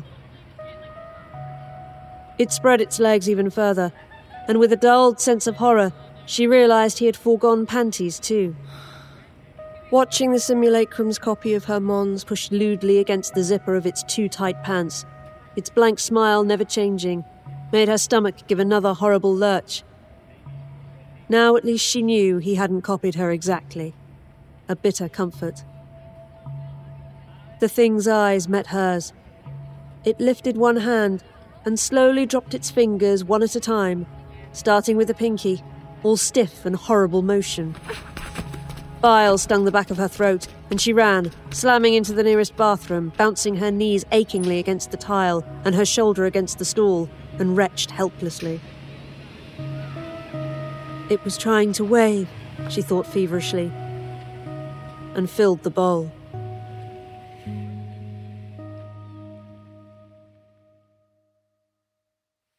You know, Steffi, you don't have to look at this so negatively. Think of how much money that young man spent to just get a piece of you. Why, I would be honored by the attention. But I don't want his attention. He's gross. An understatement. A painful one. Only the beginning of how she felt about him. Sweetie, his mother is always talking about how much he likes you and how nervous you make him. I bet you're just misunderstanding him, and that talking to him would clear all of this right up. Stephanie slammed her fists on the kitchen formica, impotent, barely even making a noise. I don't want to clear it up. I don't want to talk to him. I hate him, and I hate you! She was grounded for 2 months. Her mother's useless response to her distress was something she should have expected. She rewrote most of Stephanie's life even as she was living it. Jeff's previous stalking was attentive courting, like something out of a Regency romance. Her attempts to get her mother to at least stop being friends with his mom ended with her being told that she was being controlling and unfair. She was desperate to describe how it felt, but didn't. She wanted to scream about the violation until they listened, make them understand her acid raw throat, how it felt to see cum dripping from the side of her own smiles, hideously empty. But she didn't. She'd always known her feelings had never mattered as much as other people's comfort did. The school was no help either. I'm sorry, Stephanie, but it doesn't really break any school policies. The counsellor had looked uneasy, refusing to meet her eyes, clearly uncomfortable. Stephanie didn't feel any sympathy for her. No policies? It's harassment. It's distracting for me and others. And it violates the dress code. Has he spoken to you? No. Left you notes, threatening or otherwise? No. The counsellor smiled. She tried to look soothing. She failed. Then it isn't technically harassment. At this point, we can get him for the dress code violation, and we will discuss that with him. But he claims it's a study aid, and we found no evidence to refute that.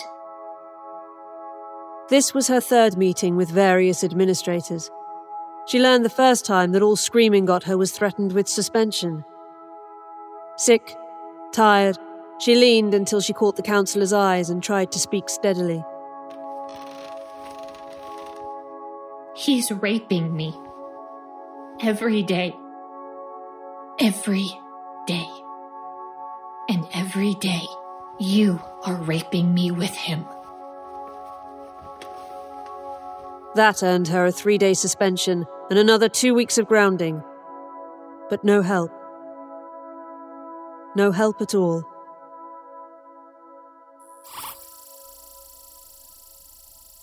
AJ-675B, Birch Industries' most advanced android yet, was mostly used for simple labour and service tasks, but was built to be capable of much more. Most people were wary of using their full capabilities, but when fully powered on, it had the ability to adapt and learn at the rate of an average human 4-year-old. Hello. She had learned a lot about the AJ-675B since one had arrived at her school. There were no laws in place for something like this yet. There was a case like hers in Massachusetts, but it would take years with appeals and would almost certainly end up at the federal Supreme Court before it was all done. Legal experts predicted it would take at least another 4 years just to receive a verdict. A new law would take many more, and every day, the thing waved. One day, it even got close enough to say something, but when it opened her mouth, she covered her ears and ran. She'd heard AJ-675Bs talking on YouTube at this point, and couldn't stand the thought of a crispy version of her own voice making its way out of the thing's throat. She spent the first month of her grounding alternating between screaming into her pillow and crying in the shower so her mother wouldn't hear and demand she talk about it. She didn't even try to do her homework, and had to duck multiple lectures. Every day, she saw her own face watching her, and soon she flinched from mirrors.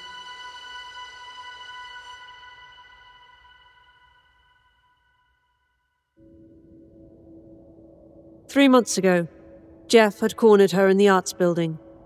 She had forgotten a project that was due at the end of the week.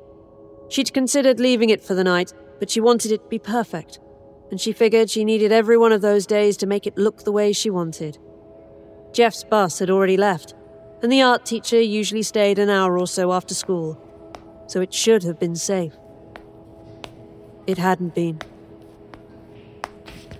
He'd had her pressed against a wall before she knew he was there, his rank onion breath pressing on her, making him a multi-sensory oppressive experience. He didn't touch her.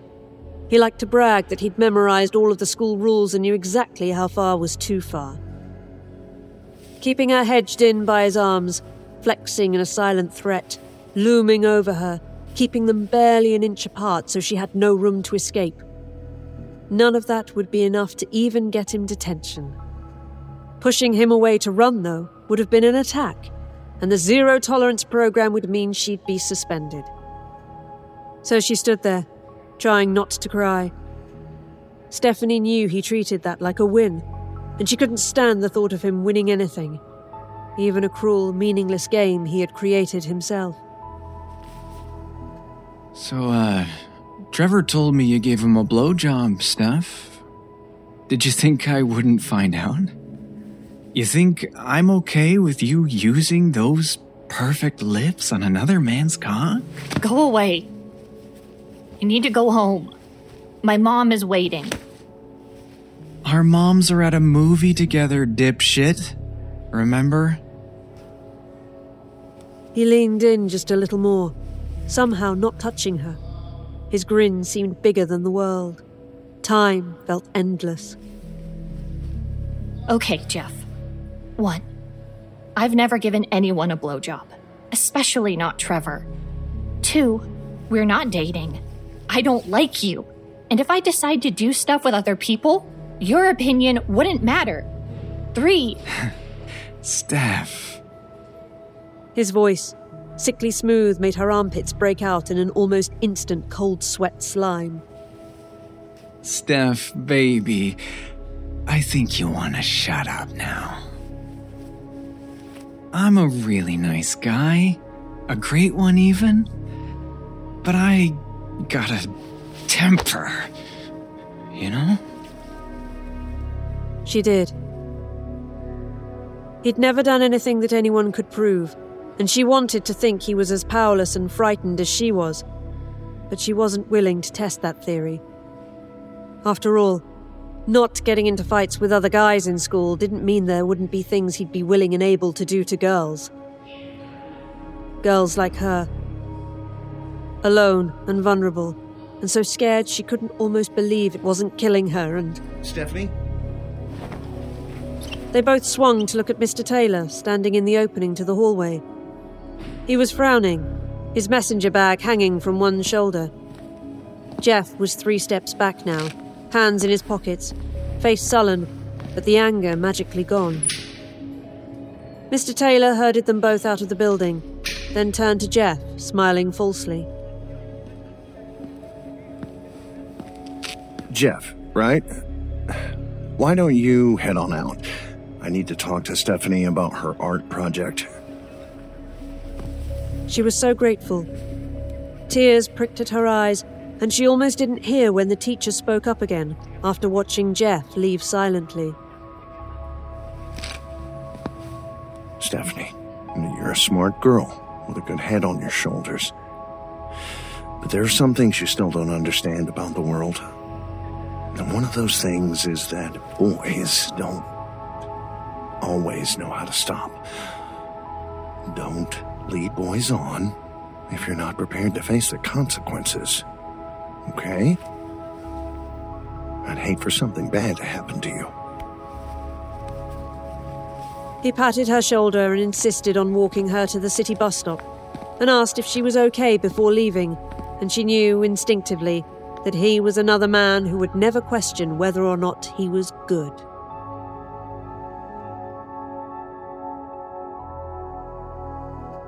The second month of her grounding, Stephanie spent buried in research. Legal information, technical documents, personal anecdotes and blogs. All of the information she had on the things she got during those weeks of frenzied digging. She learned that while there may not have been a way to defeat Jeff, there were certainly things she could do to stop the monster he had brought into her life.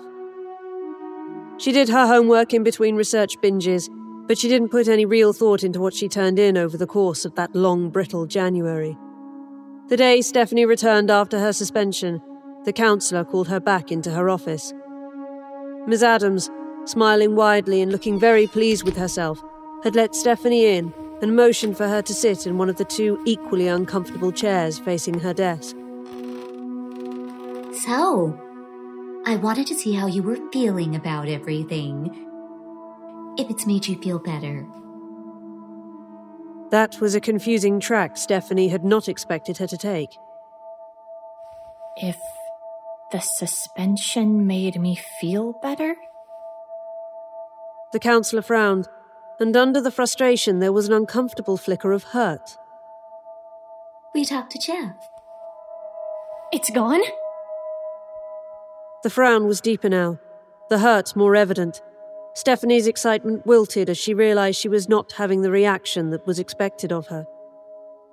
No, but we told him the clothing choices he was making for his android made you uncomfortable, and he agreed to dress her differently from now on. Clearly proud of her actions, she looked at the girl in front of her, waiting for approval. Stephanie's utterly uncomprehending look seemed to hurt her on a deep, personal level. In the end, it took almost 15 minutes of reassurance on her part for the counsellor to allow her to leave, leaving Stephanie more tired than she thought was possible.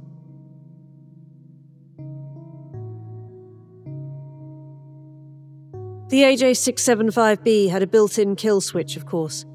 It had been law for androids for 5 years now. Even old models had been required to be retrofitted with them, so Jeff's pet definitely had one. The problem with that idea was that it required either a very specific kill phrase that would cause a complete system reboot, a shutdown sequence that required it to be AUX to a computer, or to be submerged in water at least 30 feet deep for at least an hour. It had worn overalls and a crop top today, and every time it had walked, the sides of her breasts had been visible under the light, fluttering material.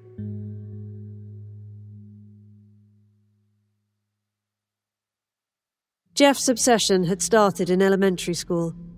Sometimes she would just stop and wonder at how much of her life had been lost to him. Their moms had been friends in college, ostensibly there for degrees but really just there for husbands. And when Stephanie and Jeff had been born within 3 months of each other, they had started to plan the wedding. Stephanie wanted that story to be a joke, but she knew it wasn't. She'd seen the scrapbooks. They thought it would be romantic, the sweetest thing in the world. Jeff thought it meant he had a right to her. She was pretty in what she thought of as a quiet way, one she never tried to enhance with anything, which pleased and enraged him in turns. She knew from letters and rants that he liked how fuckable she would be in the morning, but he wanted to make other guys more jealous than he did now. In 2nd grade, he had announced to their classmates that the two of them were married. He'd punched another boy for talking to her. She'd gotten a lecture about hurting his feelings when she'd been upset. There was a brief period when public opinion had shifted in her favour. In 5th grade, he had begun fighting with anyone that tried to sit near her. He kept announcing they were married, now not as cute. He broke someone's nose and screamed all the time. Stephanie's mother had banned him from coming over. He was now a dangerous boy, one she didn't want near her baby, and that began a 6-month-long fight between her and Jeff's mom. Jeff was pulled from school to be homeschooled and taken to a therapist, and for a while Stephanie began to hope that she wasn't married anymore. She made friends and a crush named Chris. And then one Saturday morning, Jeff and his mother appeared on her front stoop. She could still remember how fast her stomach had hit her feet when her mother opened the door. She remembered locking eyes with him while his mother apologized, begged for forgiveness, talked about how much she had missed her best friend. Jeff had walked over, asked for her forgiveness, and kissed her hand without ever changing his strange grin. Their moms had hugged and sobbed, and Stephanie's new life was dead in its infancy. "It's okay," she'd written later in her journal. "Chris's hair wasn't that cute anyway." She'd learned how to find friends that he couldn't manipulate, and he learned about rules and exactly what their boundaries were. Her friends now were stoners and weirdos and sad art kids, and her mum hated all of them. But they all loved her and hated Jeff, and she couldn't have survived without them. John had a crush on her that they both knew they couldn't pursue, but he kept between her and Jeff as much as possible. Caroline drew weird impressionistic paintings of the android throwing itself into the sun. Mike shared his stepdad's weed and quoted Vines word for word, exact tone and timing, until she thought she'd pee herself laughing. She loved them all, and they kept her too busy for the dates her mom kept trying to make mandatory. Caroline had gotten her out of those. She told Stephanie to keep an open package of condoms in a secret place in the bathroom. Her dad found them and put his foot down, one of the few times during the whole Jeff saga. She could only go on group dates from now on, because no baby of his. Stephanie had tuned out the rest of his lecture and ducked out on every date after, running to the arcade and the library and John's family pool any chance she could, clutching at any ounce of freedom she could pull from other people.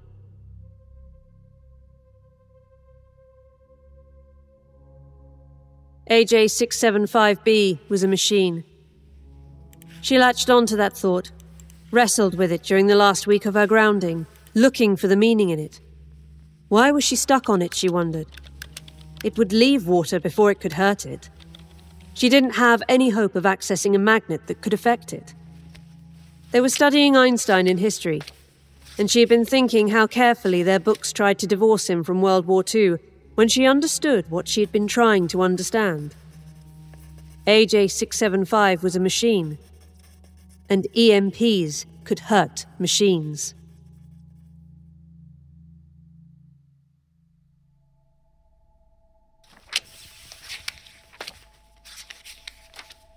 Okay. I feel like EMPs should be harder to build than this. She announced this to her father's empty, semi-detached workshop, library book and camera slippery in her hands. The hardest part had been finding a disposable camera, but you could get anything online, and now she owned one, the only part of the process that would come from her own pocket. EMPs were, maybe because they were so easy to make, super illegal, and she was glad her father owned everything else she'd need. She'd watched Investigation Discovery, knew they could track things through printing numbers on wires and stuff, and that she would be found out in a second. She didn't plan to leave the EMP device anywhere, but she just knew they'd catch her if she used too much of her own materials. Here, though, was a treasure trove of wires and soldering, all of it several years old. The book and camera went on his work table, and she set to building with a grim determination, certain that this would be the perfect crime.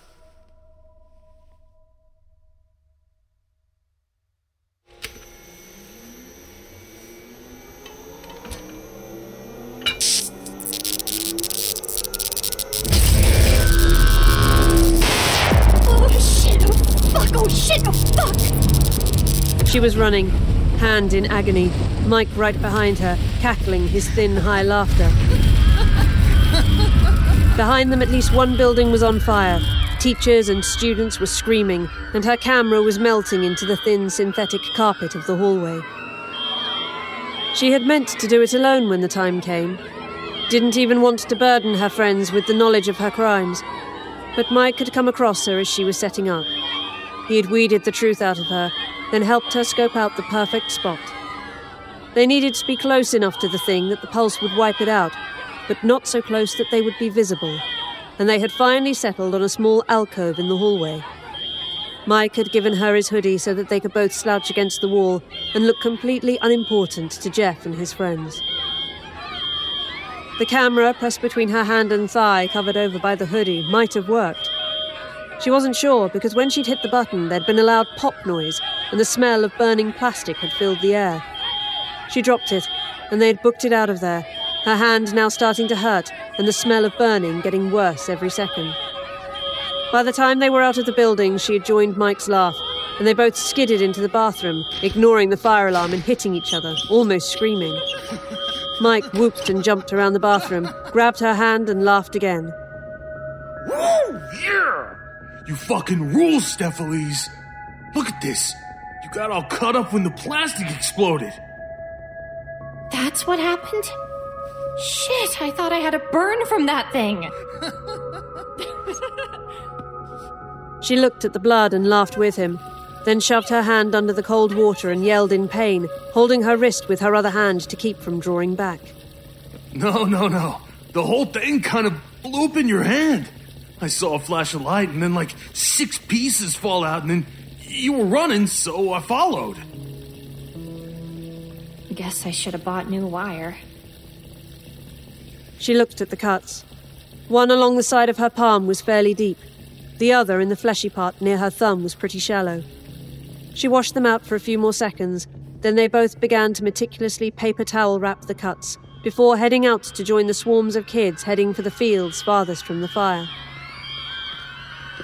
And miss all this? Hell no. You didn't just stop an evil robot. You sent a message.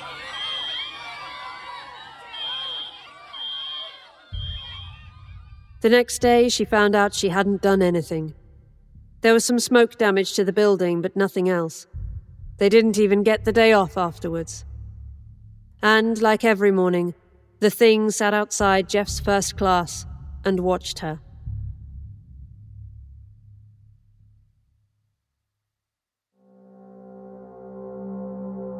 February and the depression spiral that had immediately followed the disastrous failure of the EMP device were drawing to a close when she finally noticed something was different. First class had just ended, and Jeff had walked by with a huge wink, his awful machine following behind, but not as closely as before. In fact, she realized, it hadn't been close to him in a while.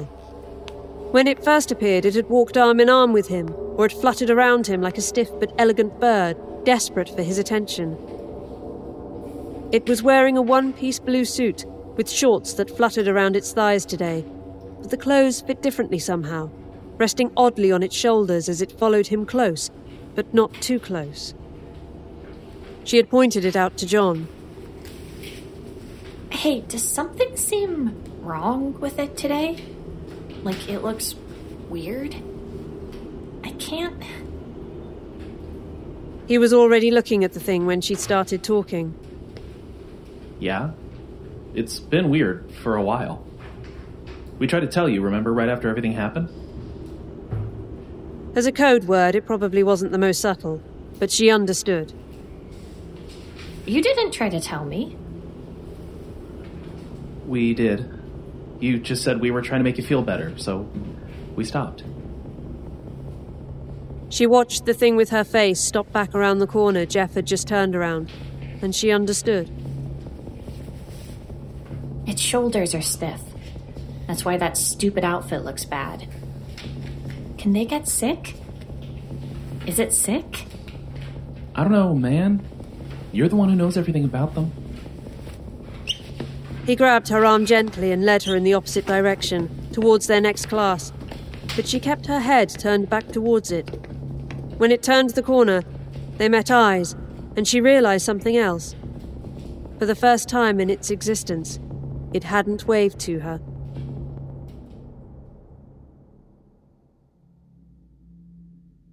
Math class went even worse than usual, and she stumbled out with extra homework and a headache. Mr. Crisper's voice was still hollering behind her, but at least now it was just lunch, free hour, and art. The weird class schedule meant extra math today and chemistry tomorrow, but also gave her one day a week that was half fun. She had waved goodbye to John on his way to history after eating, and was debating, half out loud, between extra food and extra art time, when she heard a strange voice behind her. We like art best. The thing was behind her, and it had finally managed to speak to her. Who knew where Jeff had gotten voice clips to send in, maybe from her own mother. But wherever they had been obtained, it hadn't been enough. The thing's voice was weirdly accented and didn't follow her same rhythms. It had been trained enough to sound human, but it was a weirdly generic human voice, just a flat effect voice trained to emulate their region, but nothing else. We? Us. We're the same.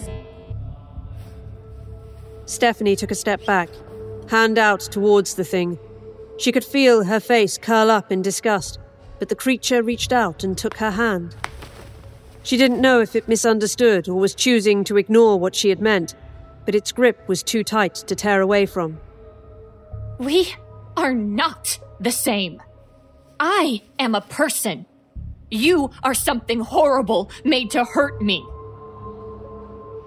It looked hurt, had the audacity to look hurt, like it could understand anything that was happening.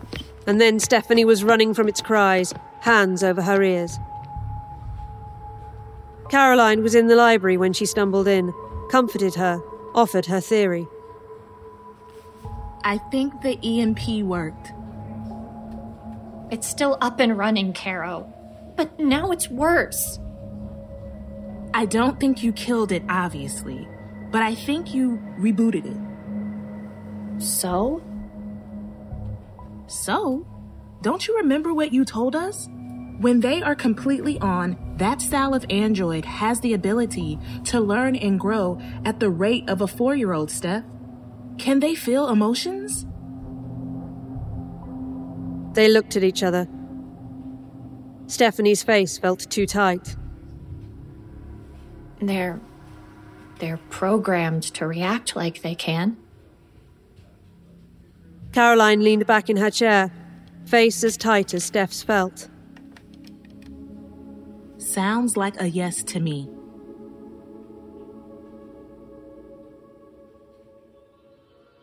Stephanie began to watch it every day. Since their one conversation, the thing didn't try to speak to her anymore, didn't wave or smile. It seemed to be avoiding eye contact and was keeping closer to Jeff. She tried to arrange meetings between them when he would be in class, but it would also have gone into the classroom by the time she pushed through the crowds to meet it. She was marked late for class 3 times before trying a different strategy. He had lunch after her on Wednesdays, which was why the thing had been able to find her without him. He would be in class, the thing would be near him, and she had a free period. She just had to find out where he was, and she would have an hour and a half to wait the thing out. Fuck, if only she'd tried to figure out his schedule before. It would have been smart to help her avoid him. Why hadn't she cared before?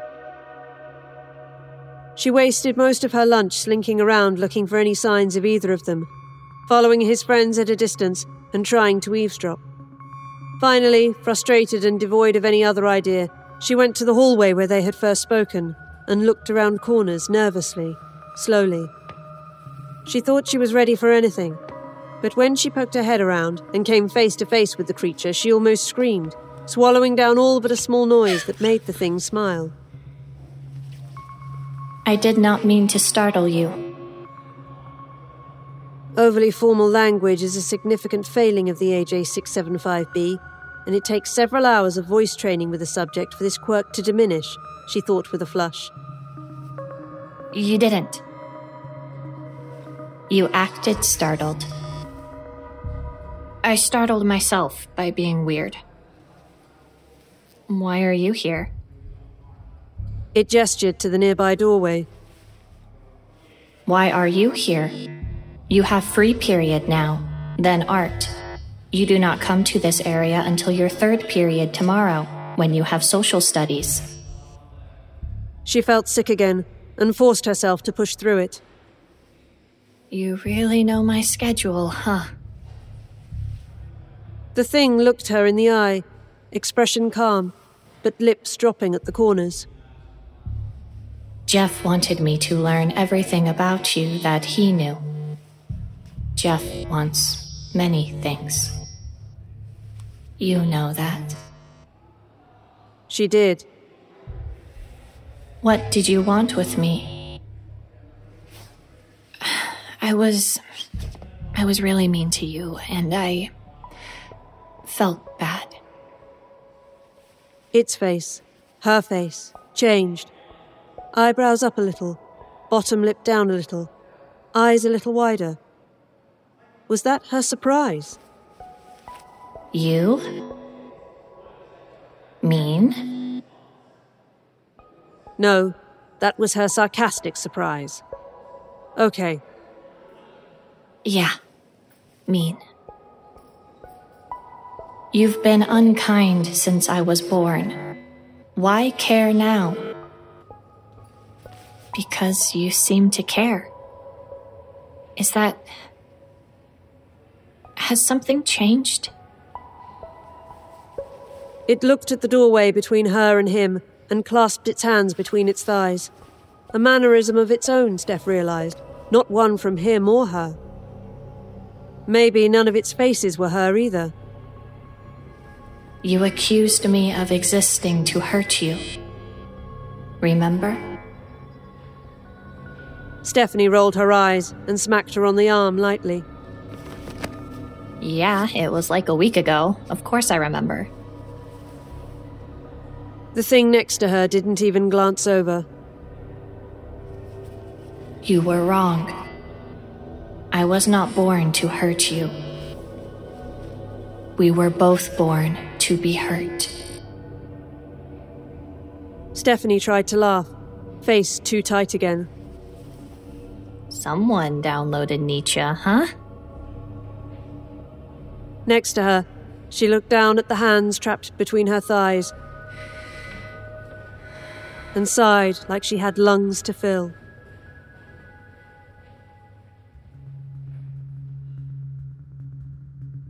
Caroline joined End Android Oppression as soon as Stephanie told her the plan.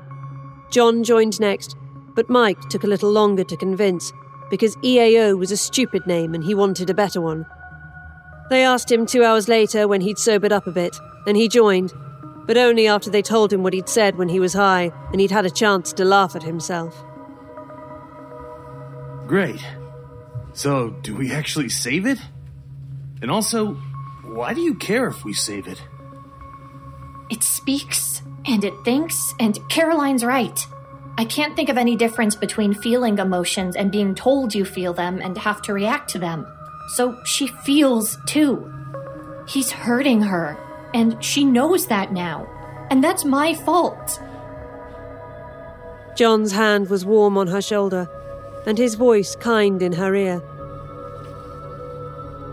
So, do you want to shut her down? Caroline sketched out a call to action on the poster board. Isn't that basically killing her? Do we have the right to kill her? Did Steph have the right to give her life? I don't know. I mean, I didn't mean to. Does that make a difference? He shrugged. Maybe if you kill her without meaning to, it won't count.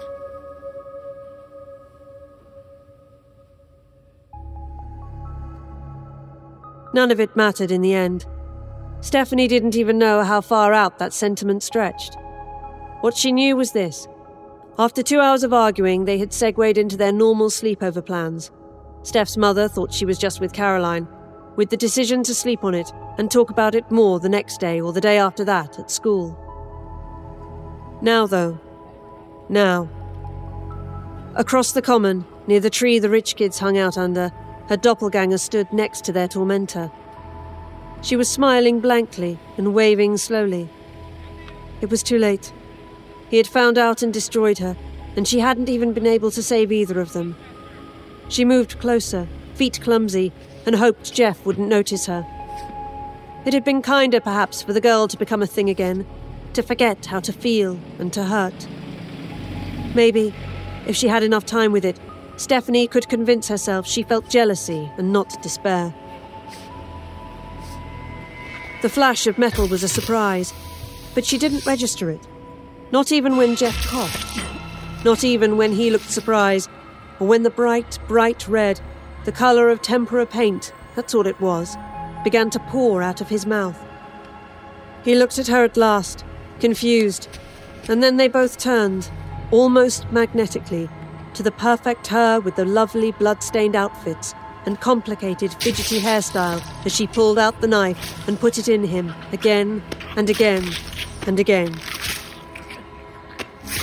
She and Jeff and her reflection that wasn't her at all sank to their knees almost as one, for once all in understanding, and before the screaming started, she looked at herself, and herself looked at her, and together they whispered one last thing.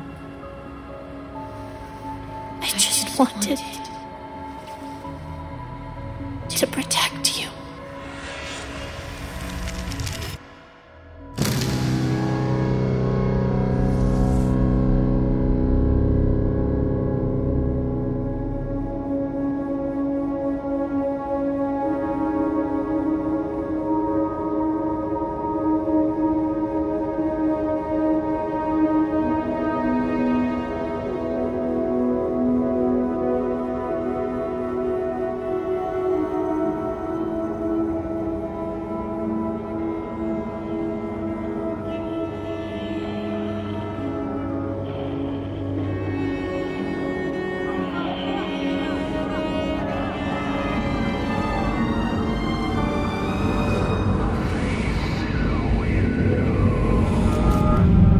As we place the letters back in their envelopes, it's time to take our leave for now. The musical score was composed by Brandon Boone. Our production team is Phil Michalski, Jeff Clement, and Jesse Cornett. Our creative content manager is Olivia White. Our editor-in-chief is Jessica McAvoy. I'm your host and executive producer, David Cummings.